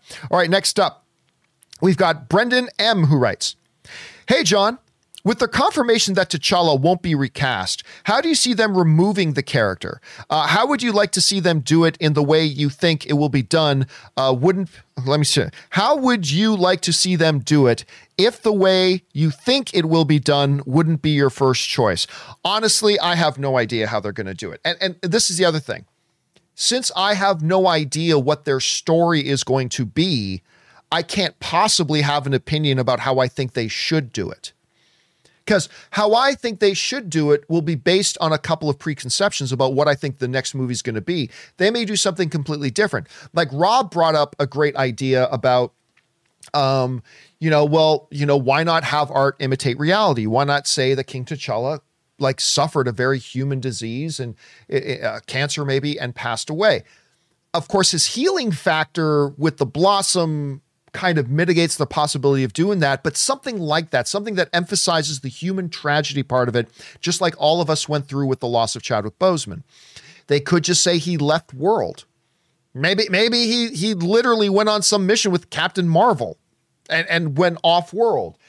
Maybe you say he's gone temporarily. Maybe you say he just disappeared. And you leave that as an open door to revisit the story 3 years later if you want, if you come up with a great idea. But the bottom line is, I can't come up with this is how they should write him out when I don't know what the next story is and how it will fit within the world they're telling. But it is going to be one of the big, big things, obviously, that Ryan Coogler and Kevin Feige have to wrestle with about how do we write him out? Because that's going to be important. Rob, do you happen to have a thought on that right now? I really don't. I mean, other than what I'd said before, but this is such I have to say, I was watching Ma Rainey's Black Bottom. So good. And it was his last performance. And, clearly he was much thinner than we'd seen him. And all I could think about was the performance he delivers in that movie. The acting in that movie is just unbelievable from everybody involved. Already getting Oscar buzz. And I looked at this and I'm like, this guy was a warrior in the sense that I can't imagine what kind of pain he must have been in. I'm sure he channeled it into that performance, but my God, what a hero he was. And I think whatever they do, I don't know if it can live up to the kind of honor that Chad Boseman deserves in the way he faced his health issues in life. I mean, he certainly exemplified what the human spirit can do, and he left us with an incredible legacy of work. And I think, wow, Ma Rainey's Black Bottom stands as a testament to just how great of a person and a man and an actor, a performer and an artist he was, man. Because that is some amazing work he did. All right, next up, where we go here? We've got Jiu-Jitsu Justin writes, Warrior is my second favorite show I've watched all year behind the boys. As an Asian American man, it's just nice to see well-written, complex Asian leads. Also, John, I remember you once said that you used to train. When's the last time you rolled? The last time I rolled, well, I started training when I was still in Canada, but it wasn't until when I moved to LA, when I first moved to LA, the very first thing I did was I joined former UFC light heavyweight and heavyweight champion Randy Couture's. I joined his training center in Los Angeles. He did also with other MMA legend Bas Rutten. And that's where I really first started training jiu-jitsu, was there. And and I just look, Randy Couture is like one of the nicest guys in the world. I remember, Rob, our friend Cliff Stevenson, he was doing all the behind the scenes stuff of Expendables. Our friend Cliff Stevenson does all these, who appears in our documentary. He does all the behind the scenes. He's a film documentarian. He does all the behind the scenes stuff on a lot of these movies. And he does most of Sylvester Stallone's movies. And so he had to go out to Vegas, and he invited me to come along to go to Randy's, at the time, relatively new training center out in Vegas, and got to bring Ann along and got to hang out there with him as well. And you know, that's where Ann met him and all that kind of stuff. And great. Now, I still have not watched the Warrior show. I've not seen the show. I mean, obviously, when I think of Warrior, I think of the movie, and I absolutely love the movie. But anyway, yeah, I got to check it out. I'm getting more and more people telling me I need to check it out. So we'll check that out. Thank you so much, Jiu-Jitsu Justin. All right, next up, James writes, hello, John. How come big budget movies such as Wonder Woman 84 hire a logic director? Let me try this again. How come big budget movies such as Wonder Woman 84 hire a logic director for the story? Out of all the people involved and the studio giving notes, doesn't anyone seem to know that a movie is illogical? Example, Wonder Woman 84. I'm not quite sure you wrote that the way you meant to write it, James, but I guess you're asking, why don't they have a logic director? Well, they do. It's called the director. The director is supposed to be the logic director. The screenwriter is supposed to be the logic screenwriters. Look, look, there are some things that I'll never understand how they slip through. Like, Rob, we've been talking the last few days, and we've spent enough time talking about Wonder Woman 84, so I don't want to go into a big, long thing. But it is really frustrating the more you come to the realization that a movie shouldn't leave it up to the audience to come up with theories of how the movie made sense, when every theory we come up with stands in contradiction to something else came up in the movie. I mean, it's just there. And look, you can have logic problems in movies and still have a great, entertaining, fun movie. Listen, I know nobody likes to admit it, but Infinity War and Endgame have some logic problems. But guess what? The movie's energetic and entertaining and engaging, and people had a great experience. Winning cures everything. When the movie isn't as entertaining or engaging, the flaws become a little bit more apparent. And that's been the case, Rob. Like, I have yet to hear anybody give a theory about how all the radical inconsistencies in Wonder Woman 84 make logical sense. And it shouldn't be the fans' job to do that. It shouldn't be the fans' job to do that. But is that something that stood out to you when you reflect back on Wonder Woman 84? Yes. I still don't understand how wishes are granted that my big thing about that is once you're into the wish world, I don't know how it all works. I don't know if there's a wish switchboard and somebody at that switchboard, opera, whoever's doing that. Okay, you've made your wish. Let me think about this. You want the sovereignty of your homeland brought back, and you want the infidels thrown out. How about a 1,000-foot wall around your entire country? Well, who's going to build that 1,000-foot wall? Where's the materials going to come from? That's a problem. It doesn't matter. Let's just give you that wall. I mean, how does that work? But you can't give Steve Trevor a body. Can't give Steve Trevor a body. Got to shove him into somebody else's body. That's and when people laugh and like, who cares? It's a comic book movie. But when you are granting wishes and you're granting the whole world wishes, there are logistical problems that are going to arise when your wish becomes something that's manifested in the real world. And like how structurally sound are those? Because you didn't say in his wish, he didn't go, I want 1,000-foot, very structurally sound walls that are impervious to any kind of military attack. He didn't say that. So who made the decision to build the walls? There's an intellectual reasoning behind the granting of the wish. And without a genie filtering these wishes through its head, how did they make the decision to build walls in the first place? This is what I'm thinking when I'm watching the movie. I know it might be silly. People go, well, Rob, you should just go with it. Well, but this brings up the thing I always say, though, about whenever people say that. It's like, John, you got to suspend disbelief. It's a sci-fi thing. It's a comic book thing. No, I don't mind. I have no issues and no problems with sci-fi movies, comic book movies, whatever, breaking the logic rules of our regular world. Right. All I ask is that you stay consistent with whatever sci-fi and comic book rules you set up in your own movie. Just stay consistent with your own. You don't have to be consistent with my logic. Just be consistent with your own logic. And it gets frustrating when you get like a Wonder Woman 84 that constantly is breaking its own rules. It says, this is what happens in our world. And then they totally break that. And that's the part that frustrates me. But at any rate. Well, I mean, when Barbara Minerva goes, I want to be an apex predator. In her mind, was it cheetah that she wanted to wind up as? Like, I'm like, when she said apex predator, was that not euphemistic? Kind of like you want to be like Gordon Gekko in the world of finance in the 80s in Wall Street? Or when she said apex predator, like, what if she was turned into a shark and put in the sea? And by the way, just want to throw this out there. I just want to point out, a cheetah is my favorite animal, by the way. My favorite wild animal is a cheetah. They are. I think it's a cool thing. They are not apex predators. Well, yeah. I just want to throw that out there. She wished to be an apex predator. Cheetah's not an apex predator. And the thing is, why a jungle cat? Why not a shark? Why not put her in the water? And that's how you could have got King Shark. That's how you bring King Shark into the DCEU. But see, these are the questions. Like, if I have this question in my mind while I'm watching the movie, I'm not suspending my disbelief, which means the movie doesn't work.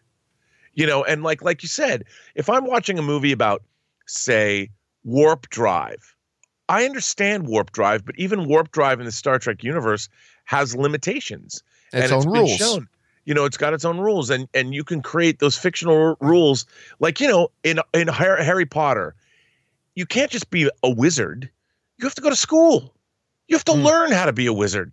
You don't just have magical powers where you can suddenly do anything, and you have to have a wand so you can channel your power or however it works. And all of the great fantasy works of literature, well, sci-fi, fantasy, horror, they all have those rules. And once you set up those rules, you buy into the fictional universe. And when you don't have those rules, then it just becomes, as I like to say, gobbledygook. Gobbledygook, indeed. Oh, well, listen, Rob, we know you've got things you've got to do. We've hit 11:30. Thank you so much for being here. We'll, of course, see you back again on Friday. But in the meantime, Rob, where can people follow you in your adventures online? You can find me on Instagram at Robert Meyer Burnett, find me on Twitter at BurnettRM, or find me on my own YouTube page, The Burnett Work. Come on by. All right, Rob, thanks for being here, man, and we will talk to you again in a couple of days. Have a good one. All right, John. I'll see you later. All right, guys, that is the one and the only, the great Mr. Robert Meyer Burnett. We still have some time here to keep getting through your questions, though, so let's keep right on motoring, shall we? We're going to start things off here, keep going here with Crazy Joe Megapodtastic writes, "Hey, John, I'm curious as to your take on the latest Ray Fisher controversy. It seems to me that he's gotten everything he asked for. He got his investigation. His cutscenes are back in Snyder Cut, and he's still not happy. I really think he needs to stop." Well, we talked about the Ray Fisher thing earlier in the show, so I refer you back to the beginning of the show here. Not much else to say here other than what we keep repeating. None of us were there. None of us know what went down, and it is what it is. I mean, he's obviously not going to work with WB again. Walter Hamada has got his extension. Listen, not knowing what happened and not having been there, it's hard to know what it was that Ray Fisher was trying to accomplish. And I don't say that as a criticism. I'm saying that literally, without being there and seeing what happened, and without actually knowing, not even hearing from Ray Fisher what it is he's alleging that happened, it's very, very difficult. It puts you as a viewer, as a listener, in a situation where it's very, very difficult to really have much of an opinion. Otherwise, it worked out the way it worked out, and here's just hoping that Ray Fisher is able to do something with his career moving on. He's due with a lot of talent and a lot of promise. I fear he may have sabotaged himself. I don't know if a lot of studios are going to want to work with him, knowing that, so if he's ever unhappy, he's going to get on Twitter and make a huge thing about it in the public. I don't know. But again, bottom line is it's hard to have a very definitive opinion when I wasn't there. So I don't know. All right. Skywalker Ranch Dressing writes, I like that name, writes, "I'm okay with an Oscars this year if the attendees are not all masked up. Yes, I understand the need for them right now, and I mask, but making them appear glamorous on celebrities may influence officials to never remove the mandates and have us covered forever. That's ridiculous. I'm just gonna move on from that." Mischievous Gremlin writes, "Hey, John, how are you today? I'm good today, thank you. Don't know if you've heard, but it has now been confirmed that WandaVision is going to have a total of 9 episodes rather than the original 6 that we heard before. Do you feel like this is too many episodes to tell the story?" I have not heard that. Hold a second. I've not heard that at all. Let me look something up here. WandaVision, 9 episodes. I've not heard that. Well, no, Sci-Fi Wire is writing the first season of Marvel's WandaVision expanded to 9 episodes on Disney Plus. There it is. Yeah, WandaVision now expanded to 9 episodes on Disney Plus. I had not heard that. Marvel and Disney has kept things fairly nebulous when it comes to the episode count for the upcoming original series WandaVision, with initial estimates in the 6 to 8 episode range being touted when the show was announced. Well, turns out the high-end number was correct, plus a little bit more. Disney has confirmed that the first season of the series, with the first new Marvel show to tie in directly to the MCU and feature big screen heroes, will consist of 9 episodes. The series premieres on January 15th. Well, let's put it this way. I am the kind of guy that I believe that 8 episodes is bullshit. I'm just one of those guys.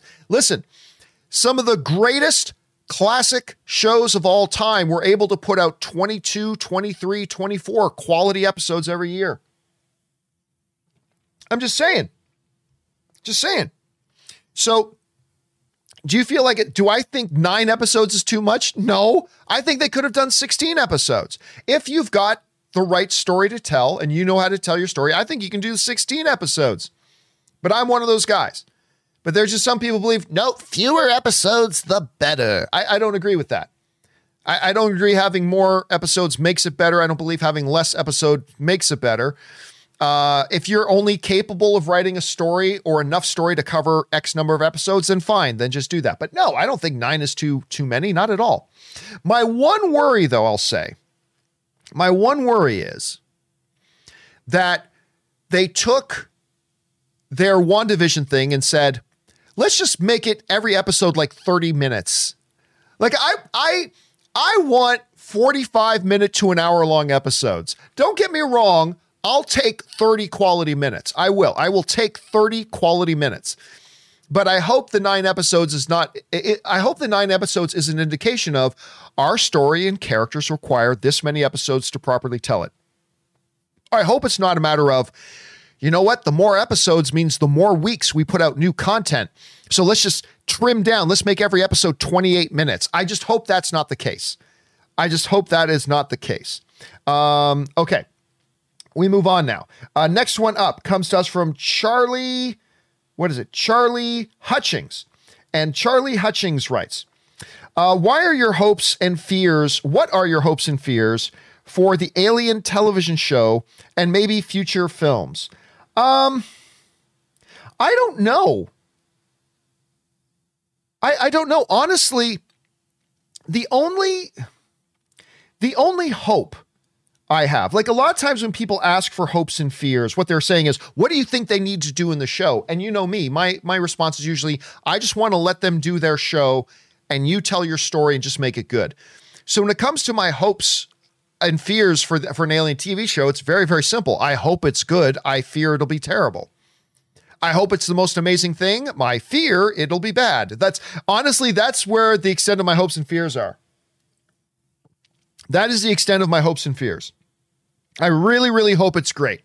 What they do with it, I don't want to form my own like little fan opinions. I don't want to form my own little fan theories. I don't want to do any of that. I just want them to tell a great story, and I hope it's good. Fingers crossed. But I'm not going to lie to you. When they announced that Alien thing, I am far more interested in the other thing they announced, which is the Shogun series. I am all in on that Shogun series. I have been dying to see somebody revisit Shogun for 20 years. I am so excited for that. I cannot wait. It's going to be awesome. But yeah, let's hope that the Alien thing is good. All right. Where are we next? Next up is Casey McNatt writes, "Hey, John. Don't get me wrong, I like Michael Keaton as Batman, but I would have loved to have seen what Jeffrey Dean Morgan would have brought to the Thomas Wayne Batman character in the Flashpoint movie." Hey, listen. So just so those of you who don't know, let me see if I can bring up an image of him. Jeffrey Dean Morgan. Okay, so Jeffrey Dean Morgan, for those of you who do not know, is a fantastic actor. I think he's great. By the way, he is also one of the stars of one of the most underrated movies ever in The Losers that he did with Idris Elba and Chris Evans. I love The Losers. I think that movie was awesome. But many of you will know him as Negan from Walking Dead. He was the comedian in Watchmen. But most importantly, he was Papa Winchester. He was Sam and Dean's dad in Supernatural. Anyway, of course, you may also remember that in Batman vs. Superman, he played, in a very, very short scene, he played Thomas Wayne, Bruce's dad, in the alley scene where they die and then we don't see him again. If you guys know the story of Flashpoint, in this alternate reality, Bruce Wayne died in the alley and Thomas Wayne survived, and Thomas Wayne becomes Batman in this alternate reality thing. And so, by the way, listen, I'm just saying, Casey, I have not heard anything definitive about anyone saying Jeffrey Dean Morgan will not appear in Flashpoint. I haven't heard anybody say that. I've also never heard anybody say he actually will. I've never heard anybody say he actually will appear, but I'm just saying, I haven't heard anybody say he definitively won't appear in it. So, keep your fingers crossed. Keep your fingers crossed. Maybe we could see something happen. I love Jeffrey Dean Morgan, mostly because I'm a Supernatural guy, but whatever. Okay, next up. Jesse writes, "I haven't seen Wonder Woman 84 yet, but I assume it ends with Max Lord's mom being named Martha, right?" Oh, come on. By the way, in case you guys don't know this, let me see if I can pull this up. Defending the Martha scene. Let me see if I can find this. Okay, so I have a video that I made in 2016. I made a video 4 years ago in 2016 called Defending the Martha Scene in Batman vs. Superman. Now, Batman, that scene obviously is the butt of a lot of jokes and deservedly, it's funny. Why did you say that name? I get it. But I actually think a lot of us misinterpret that scene. And I actually think like maybe it wasn't executed the best way, but I made a full like 11-minute video defending the Martha scene and why I think that scene actually works. Again, I'm sure I'm not going to convince any of you. But I believe it works. And I think if you're interested in that, you should go check it out. But no, we don't find out Maxwell Lord's mother's name is Martha. All right, next up. Let's see here. Mysterious Gremlin, Mysterious Gremlin writes, John, you dismissed the chance of Evan Peters being brought into the MCU, but there's news of Jamie Foxx and Alfred Molina, also speculation of Tobey and Andrew showing up in a Spider-Man movie. It's like you have said, anything is possible. Of course, anything is possible. Anything is possible. But we don't really deal in possibilities. We try to deal in probabilities, right? Like it's what I said. I remember I was playing poker with this. I was playing poker this one time. It's my favorite time I've ever used this quote. And the guy tried to pull a bluff on me, and I called him on his bluff.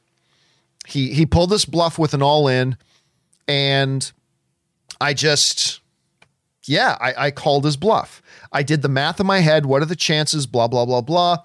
I called his bluff. And he said, at the end of it, it's like, how can you call that? I could have had aces. It's possible I had aces. So how can you call that? I said, because I don't deal in possibilities. I deal in probabilities. And it was not mathematically probable. I mean, you might have, possible, but I thought the odds were in my favor. I thought the probability was you didn't.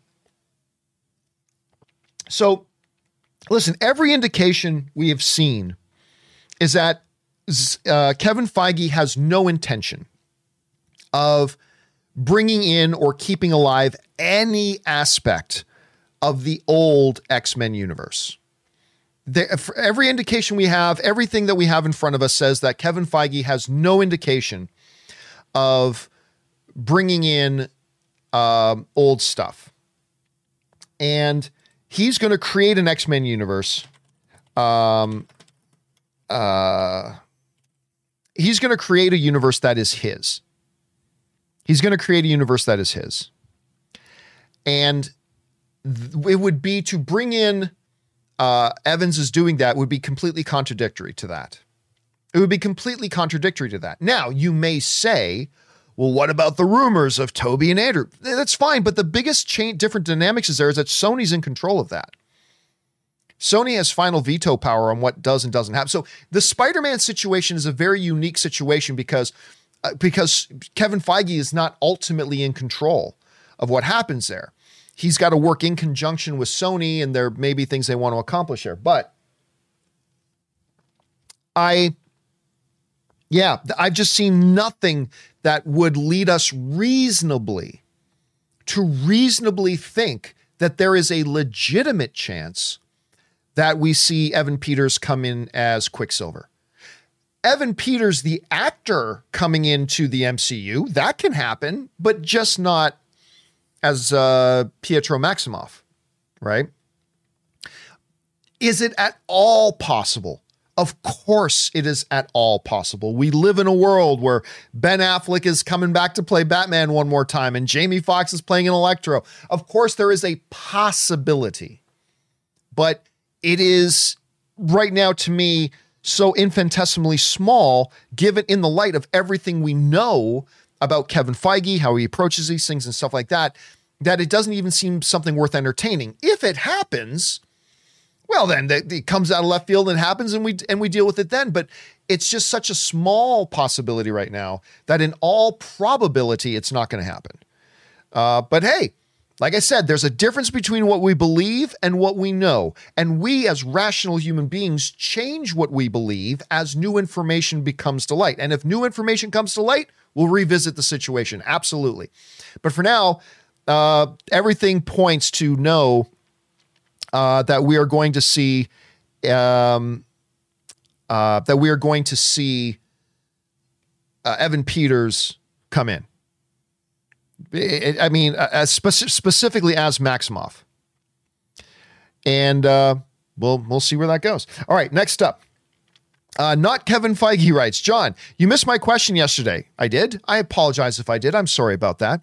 It's okay. Favorite films of 2020, number one, Sound of Metal. Oh, no. I remember this. We did. We did cover it. Actually, I think your question either got covered on yesterday's show or it might have been on the companion video the day before.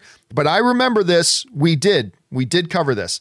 Sound of Metal, number 2, Soul, number 3, The Trial of the Chicago 7, number 4, Tenet, number 5, Sputnik, number 6, The Invisible Man, number 7, Emma, number 8, Borat subsequent movie film, number 9, Mank, number 10, Wonder Woman 1984. Yes, I remember that specifically. I remember your list. We did cover it. Again, it may have been in yesterday's show or it may have been in the previous companion video we did, but we did get to it. I promise you we did.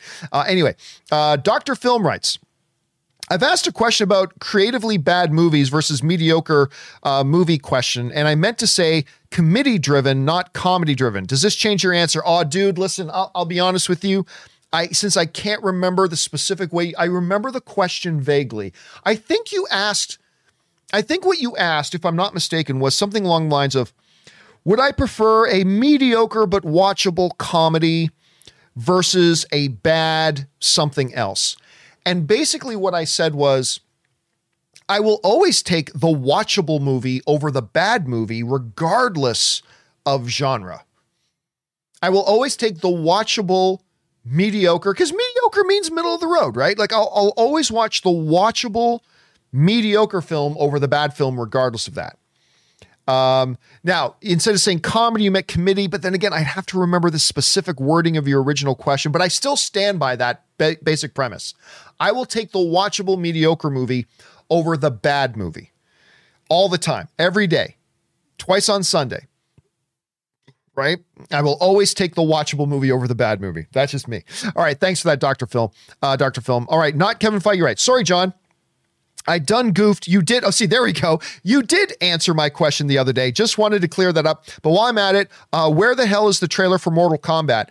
Well, they just announced when Mortal Kombat is coming out. Hold on a second. Let me just double check. They finally did give a date for it. And I can't remember what it is off the top of my head. April 16th. Okay, so January. So we're February, March, April. So we're about 3.5 months away from Mortal Kombat. My guess would be probably within the next 3 weeks. I'm guessing probably in the next 3 weeks, we'll probably get our first thing. Listen, to me, as long as you're more than 3 months away from a movie, I don't think is the time to ask, where's the trailer? You know what I mean? I mean, you can start putting out a trailer from 5 months out, 4 months out, whatever. But until we get to within 3 months, I don't really worry about it. I don't think about it. And I think that's going to be a trend that continues. I think we're going to see a trend in movies continue where movie studios and distributors realize more and more it's putting trailers out way far in advance does nothing for your movie. Any momentary bump and buzz you get dissipates and dies out quickly. So why not save all that till you get closer to your movie? I think you're going to see, and by the way, I think trailers today come out on a lot shorter of a window than they did just like 3 or 4 years ago. And I think that's going to be a trend that continues. I'm not saying every movie's not going to put out their trailers till it's only 3 months away. I'm not saying that, but I think you're going to see these windows tighten. So my guess is it's still 3.5 months away. I would say, yeah, within the next 3 weeks. My guess will be we'll get a Mortal Kombat. And I'm curious to get our first visual taste of this movie, man. I am curious to get our first visual taste. All right. Oh my God, how am I going to pronounce this? Ventruros Mind writes, hey, John, I know you love Man of Steel, as do I. However, I didn't at first. I hated the end scene when they destroyed the city with no acknowledgement. That really bothered me. Then Batman vs. Superman happened. I loved Man of Steel afterwards. Am I the only one who thought this? Well, no, you're not the only one who didn't like the destruction in the city. For me, that was never an issue. That was never an issue. Superman saved the world. He saved all of humanity. What was at stake was that Zod he verbally committed to Superman, my entire reason for living now is to kill every single human being on Earth. And General Zod can do that with his power. He's going to kill everybody on the planet. Superman, who had only really been Superman for like 48 hours, he'd only really started to realize what his potential was and just learned how to fly like 48 hours ago. He had to fight a lifelong, trained, bred military soldier and had to stop him. And the result of trying to stop him meant like a couple of city blocks were destroyed. But it was either that or 6 billion people die and the human race becomes extinct. It's like, you know, you got a gunshot wound and you're going to die, and they rush you into the hospital and the doctor saves you, but the way the doctor did the surgery, it's going to leave a scar right there. And you're like, how come I have a scar? Why do I have a scar? I don't want a scar there. That's not sexy when I take off my shirt on the beach. How dare the doctor leave a scar? Dude, the doctor just saved your life. You were going to die. You were bleeding out. They went in there, took a bullet out, fixed your body, and they made you live. It's a miracle of modern science. You're alive to enjoy the rest of your life. Yeah, but he left a scar. How am I supposed to get action with this stupid... It's not even a sexy scar. It's an ugly scar. How am I supposed to get any act? I don't know why the guy's talking like that. But to me, that's always been the equivalent of when I hear people criticizing the fact that there was some collateral damage in Superman saving the world.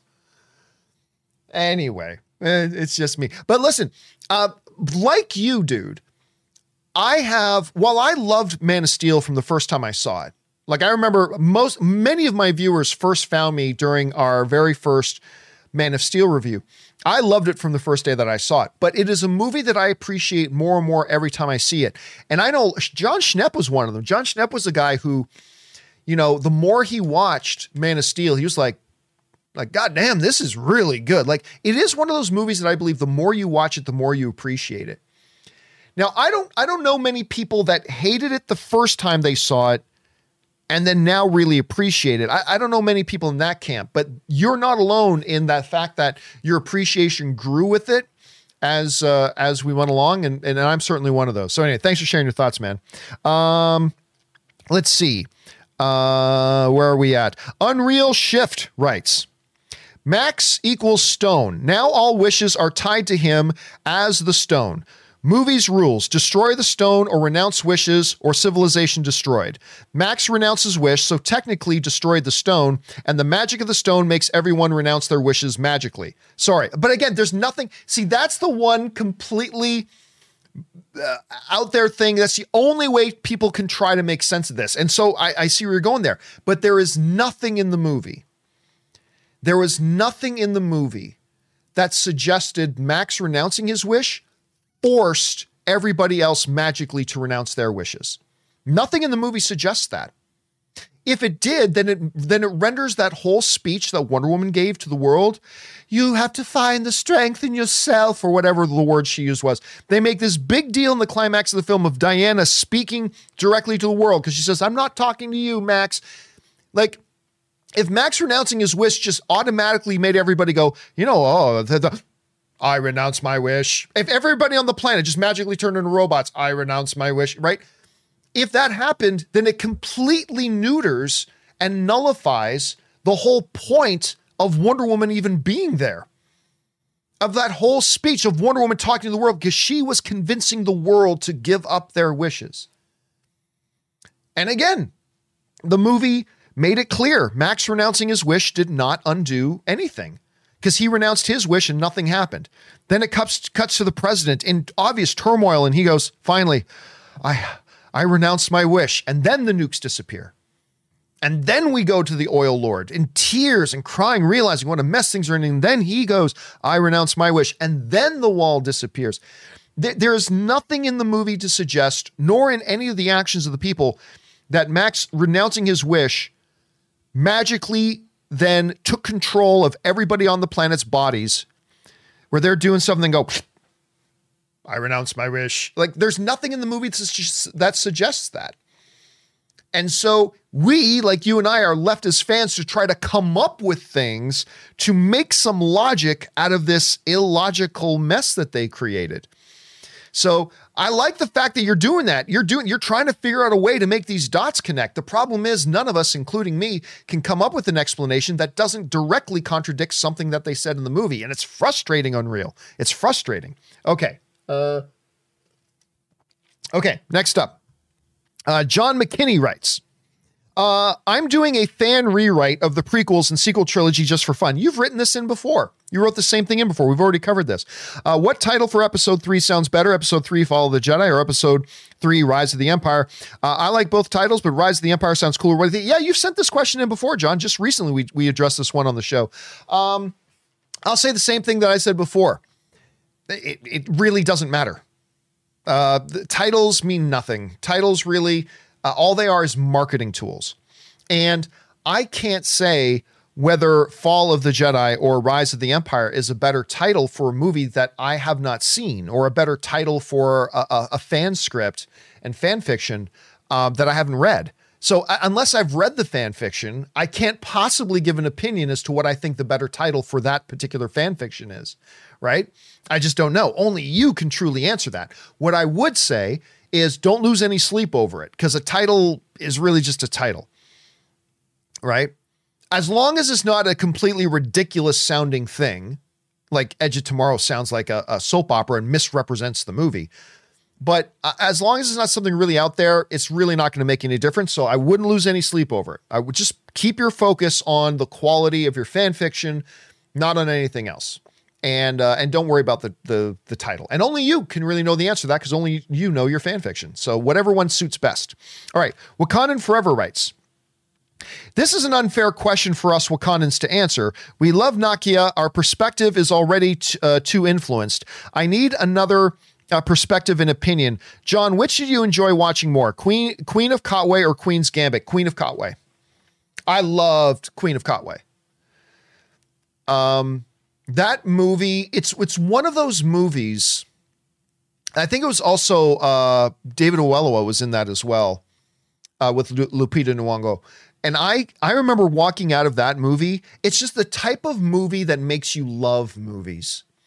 If you haven't seen Queen of Katwe, it's based on a true story, and it involves this young chess prodigy girl. But it is one of the most feel-good, heartwarming. It's a movie about good people doing good things. And you know what? Every once in a while, we just need a movie like that. I really liked Queen's Gambit. I did, very, very much. I'm not shading on Queen's Gambit. It's great. But Queen of Katwe was just inspirational. It's invigorating. It makes your heart smile. And again, there's no villain in the film. It's just a movie about good people, a true story about good people doing good things. And, you know, that's what movies are for, man. I mean, sometimes movies are just meant to inspire us and tell the great stories of things that happen in our world, because there's a lot of crap in our world. If you have not seen Queen of Katwe, definitely check it out. And Lupita Nyong'o just proves again why she's one of the best on the planet right now. Ithorian Arboreal Hobbies writes, over under 50%, Jon Favreau enlists the Russo brothers to direct the Mandalorian crossover event. Keep the filthy stuff coming. Under 50%. Under 50%. And there's a couple of reasons for that. I'm not saying zero.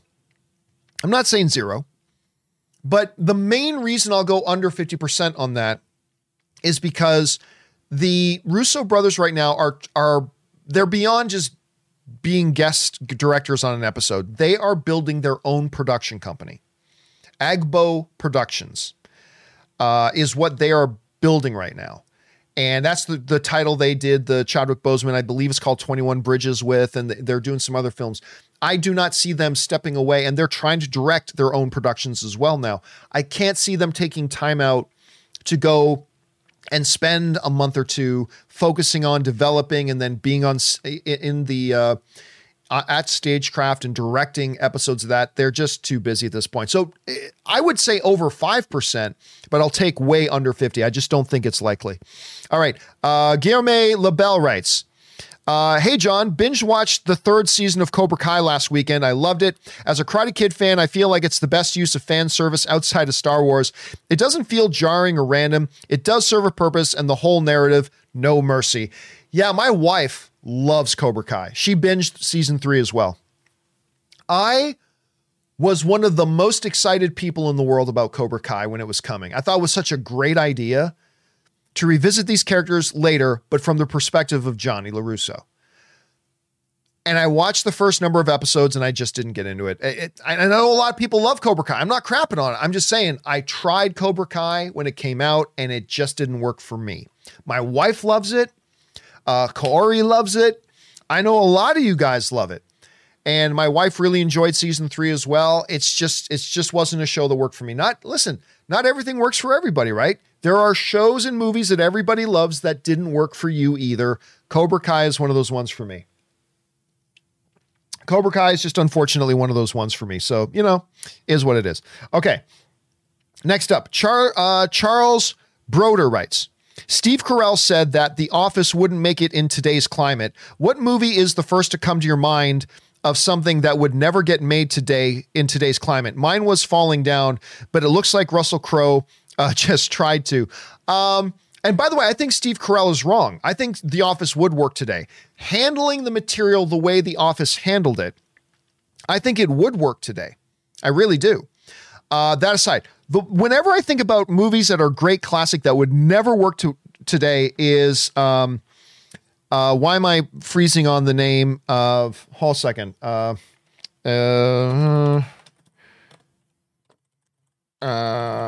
The one that comes to mind for me is Blazing Saddles. I almost said Once Upon a Time in the West. I'm like, that's not Once Upon a Time in the West. Blazing Saddles. Blazing Saddles for me is the one that when I think about it, I go, oh, that one could never happen today. That one could never happen today. That would never work today. There's no way they could get away with making that today. But yeah, that's the one that comes to mind for me. All right, next up, Casey McNatt writes, hey, John, I just wanted to know, what are your thoughts about the new realignment of the NHL this season? I find it pretty weird that all Canadian teams are in the same division this year. It's going to be weird and exciting to see how it plays out. Yeah, listen, I'm not a fan. I am not a fan. Now, don't get me wrong. Whenever you do these types of alignments, you have the hopes that it creates more interesting games with audience interest and fan interest and engagement, and maybe it creates new rivalries. Maybe it sparks old rivalries. I haven't looked at the schedule, but if we can get more games per year that have the Leafs versus the Canadiens, that's great. So who knows? Ask me again in 5 months. Maybe I'll love it. Right now, I don't like that type. I don't like realignment stuff. I'm just not a big fan. But again, ask me again in 5 months and we'll see where we're at then. All right, James Ward writes, what are the changes on HBO Max being suddenly cheaper? Maybe scratch $5 off the monthly price tag. If they want to draw more subscribers, make it cheap first and then take all of our money. Nah, listen, I'll be honest with you. At the end of the day, $15. And by the way, Disney Plus is not going to stay at $8 a month. Don't think that for a second. Disney Plus is not staying at $8 a month. Disney Plus is going to go up in price. You like bet your life on it. Disney Plus is going to go up in price. They're all going to go up in price. At the end of the day, when you consider what you get for that $15 a month, $15 a month. I mean, people spend more on a beer when they go to the bar or a drink when they go to the club. Like, people spend more than that on one drink when they go out. You spent more on that when you and your buddy went to McDonald's the other night. You spent more than $15. What you get with HBO for $15 a month or $16 a month or whatever, is a ridiculous value. It's a ridiculous value. And I just, that's not the thing holding HBO Max back. Are there some people who think, hey, this is $10 and that's 15. 15 is a little much for me. Yeah, I believe there are some, but do I believe that's the factor? No. Do I think if they suddenly dropped HBO Max from $15 a month to $12 a month, that would create this big influx of new subscribers? No, I really don't. But it is crazy how we look at these things and how we evaluate value.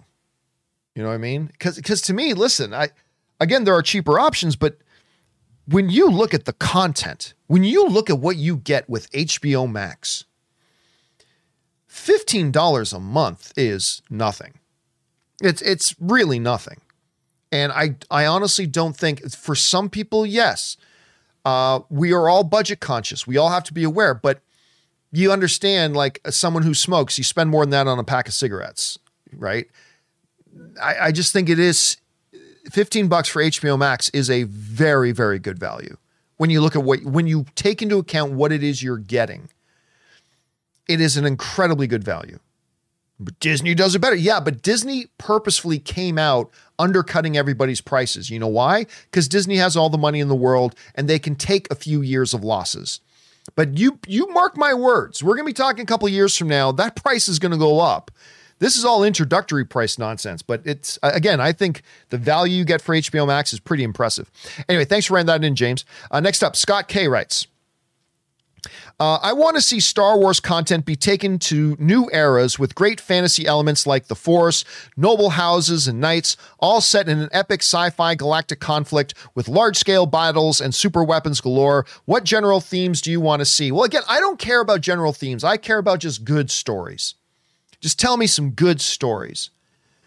And listen, we are getting a new, by the way, I got the audiobook yesterday of the new Star Wars, The High Republic.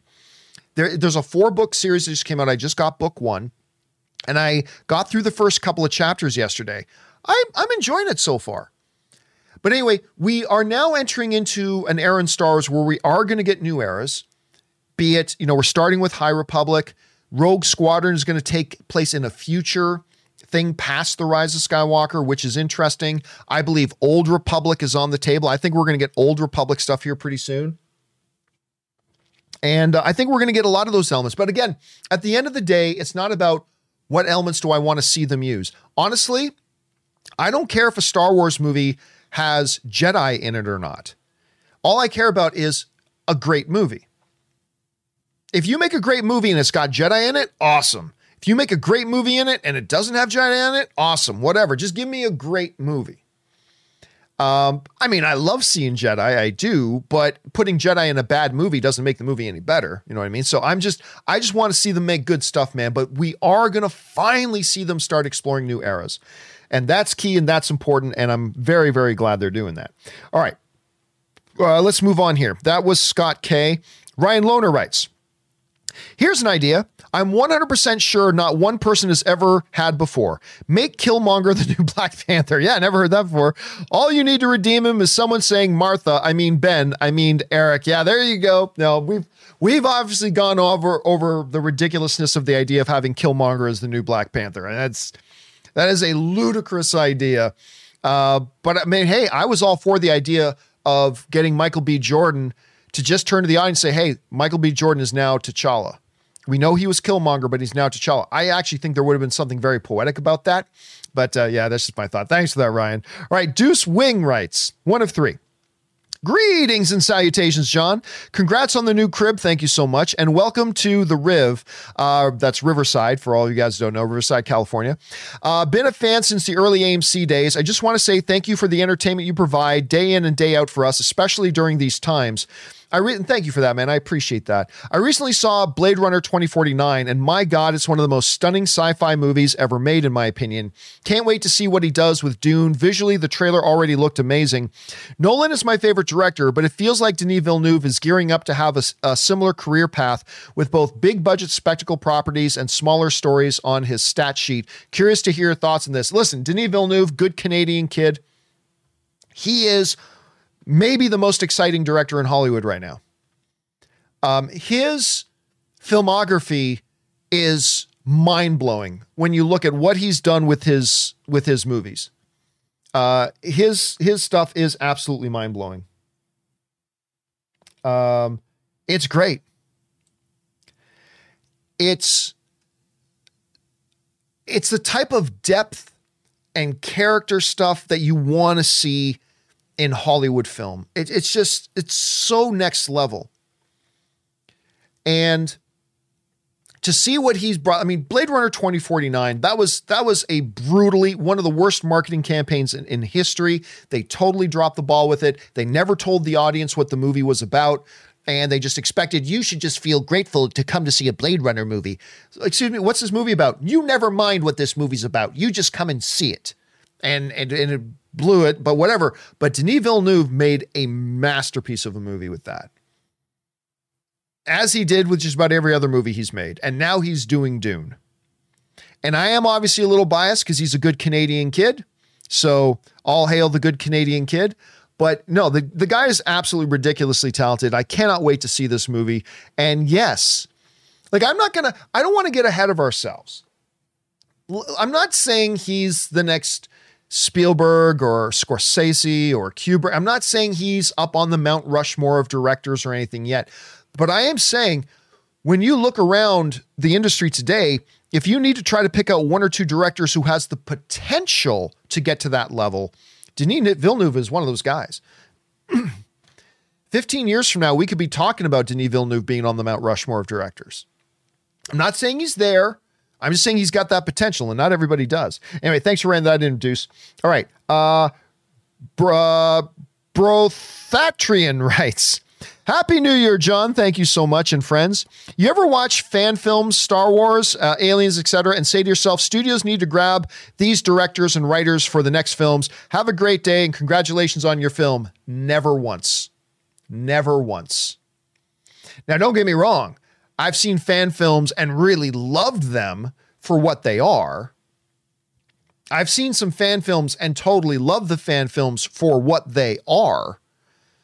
But no, I've never seen a fan film ever and thought that was absolute Hollywood cinematic quality. I've never thought that. And I say that as a fan filmmaker. You know, the very first thing I ever made was a fan film. I won some awards with this little fan film me and my friends made called Rise of the Trades. It was a cross between The Phantom Menace and The Godfather. We called it Rise of the Trades. But so as somebody who really appreciates, great fan films, no, I've never seen a fan film and thought that person. Now, listen, there are people who have made fan films who really do have that kind of talent. But I've never thought as a result of watching a fan film thinking this guy's got to make them for the studio. No, I've never thought that. Never thought that once. Now, then you get a guy like a friend of mine, Kevin Rubio, who makes probably the greatest fan film of all time in Troops. He is a guy who happens to have the actual chops to be in the industry and all that kind of stuff. But even though Troops is my all-time favorite fan film, I never looked at Troops and thought, because of Troops, and gone, this guy should be making Hollywood movies. Like, I never thought that. Greatest fan film of all time. And he does have the chops to make Hollywood movies. But never thought that. But I am a big fan of fan films. I do appreciate a good fan film. I really do. One of the ones that I saw this past year that I really liked, did you guys see that Gambit one? Somebody made like a really good Gambit fan film, live action Gambit fan film. It was actually really quite, Eric Roberts was in it too as the bad guy. They got like a Hollywood star, Eric Roberts, to be in it. It's really, really fun. You should check it out if you haven't had a chance. Let's see here. Okay. Let's keep going here. Next up, Orange Hand writes, the third His Dark Materials book has creatures that fans have wondered how they could possibly be adapted to the screen, which makes me more excited for season 3. Are there any literary concepts you thought would be difficult to translate to visual film medium? Well, I mean, yeah, lots over the years. I mean, for the longest time, how on earth do you do Lord of the Rings? I mean, really, other than in some animated thing, how do you actually do Lord of the Rings? Now, in the modern context, that's thing, but still, like I think about the literary stuff to me that is more difficult to translate to the screen now has more now to do with narrative than with visual effects. Visual effects today can do anything. You can do anything today with visual effects. Now, the stuff that I think of literary, that I think, how do you translate that to the big screen? Has more to do with the narrative elements. Like sticking with Lord of the Rings, Silmarillion. Like, I've always, how on earth do you actually do that? That would be extremely difficult narratively, because it's challenging just to follow along as a page turner, like let alone on screen. It would be difficult. So, yeah, but as far as visual creatures, monsters, visual elements, there's nothing today they can't do. Nothing today they can't do. So yeah, just something for just kind of my thought on that Orange Hand. All right, next up, we've got that was Orange Hand. Now we're at Caleb, and Caleb writes, most anticipated 2021 honorable mention. Last Night in Soho, spoke about that a little bit earlier. Father, Matrix 4. Again, I wish I could get excited about Matrix 4. I'm just not. Little Things, Infinite. 10, Reminiscence. 9, 3,000 Years of Longing. 8, Top Gun. 7, Mission Impossible 7. 6, Judas and Black Messiah. That looks really good too, actually. Number 5, Many Saints of Newark. That's the Sopranos prequel. 4, Suicide Squad. 3, Those Who Wish Me Dead. 2, No Time to Die. Number 1, Dune. Again, I've got to keep Dune at the top of my list. I've got to keep Dune at the top of my list. We were just talking about Denis Villeneuve. Super, like, just what he's been able to do is absolutely remarkable and incredible. Cannot wait to see what he does next. And anyway, guys, there is more to come, but we have gone well over our 2-hour limit. Do not worry. For everybody else who sent in a question that we haven't gotten around to yet, do not worry. We will start off tomorrow's show, and we will start off with your questions, and we'll get through your questions first. Anyway, guys, that will do it for today's installment of the John Campea Show. Thank you so much for being here and making this show a part of your day. Thanks to Robert Meyer Burnett for bringing his glory and greatness to the show. Thank you to all of you for making this show part of your day. And a special thank you to all of you guys who sent in those live comments and questions. Number 1, because you gave us great fun things to talk about. But number 2, you supported this channel while you did it. And all of us here, thank you guys very, very much for that. Don't forget, guys, the John Campea Show returns again tomorrow. We hope to see you back here for that. And remember, guys, please do the 4 main things. Stay smart, stay safe, take care of yourselves, and please take care of the people around you. That'll do it for me for now, guys. Thanks a lot for being here. My name's John Campea, and until next time, my friends, bye-bye.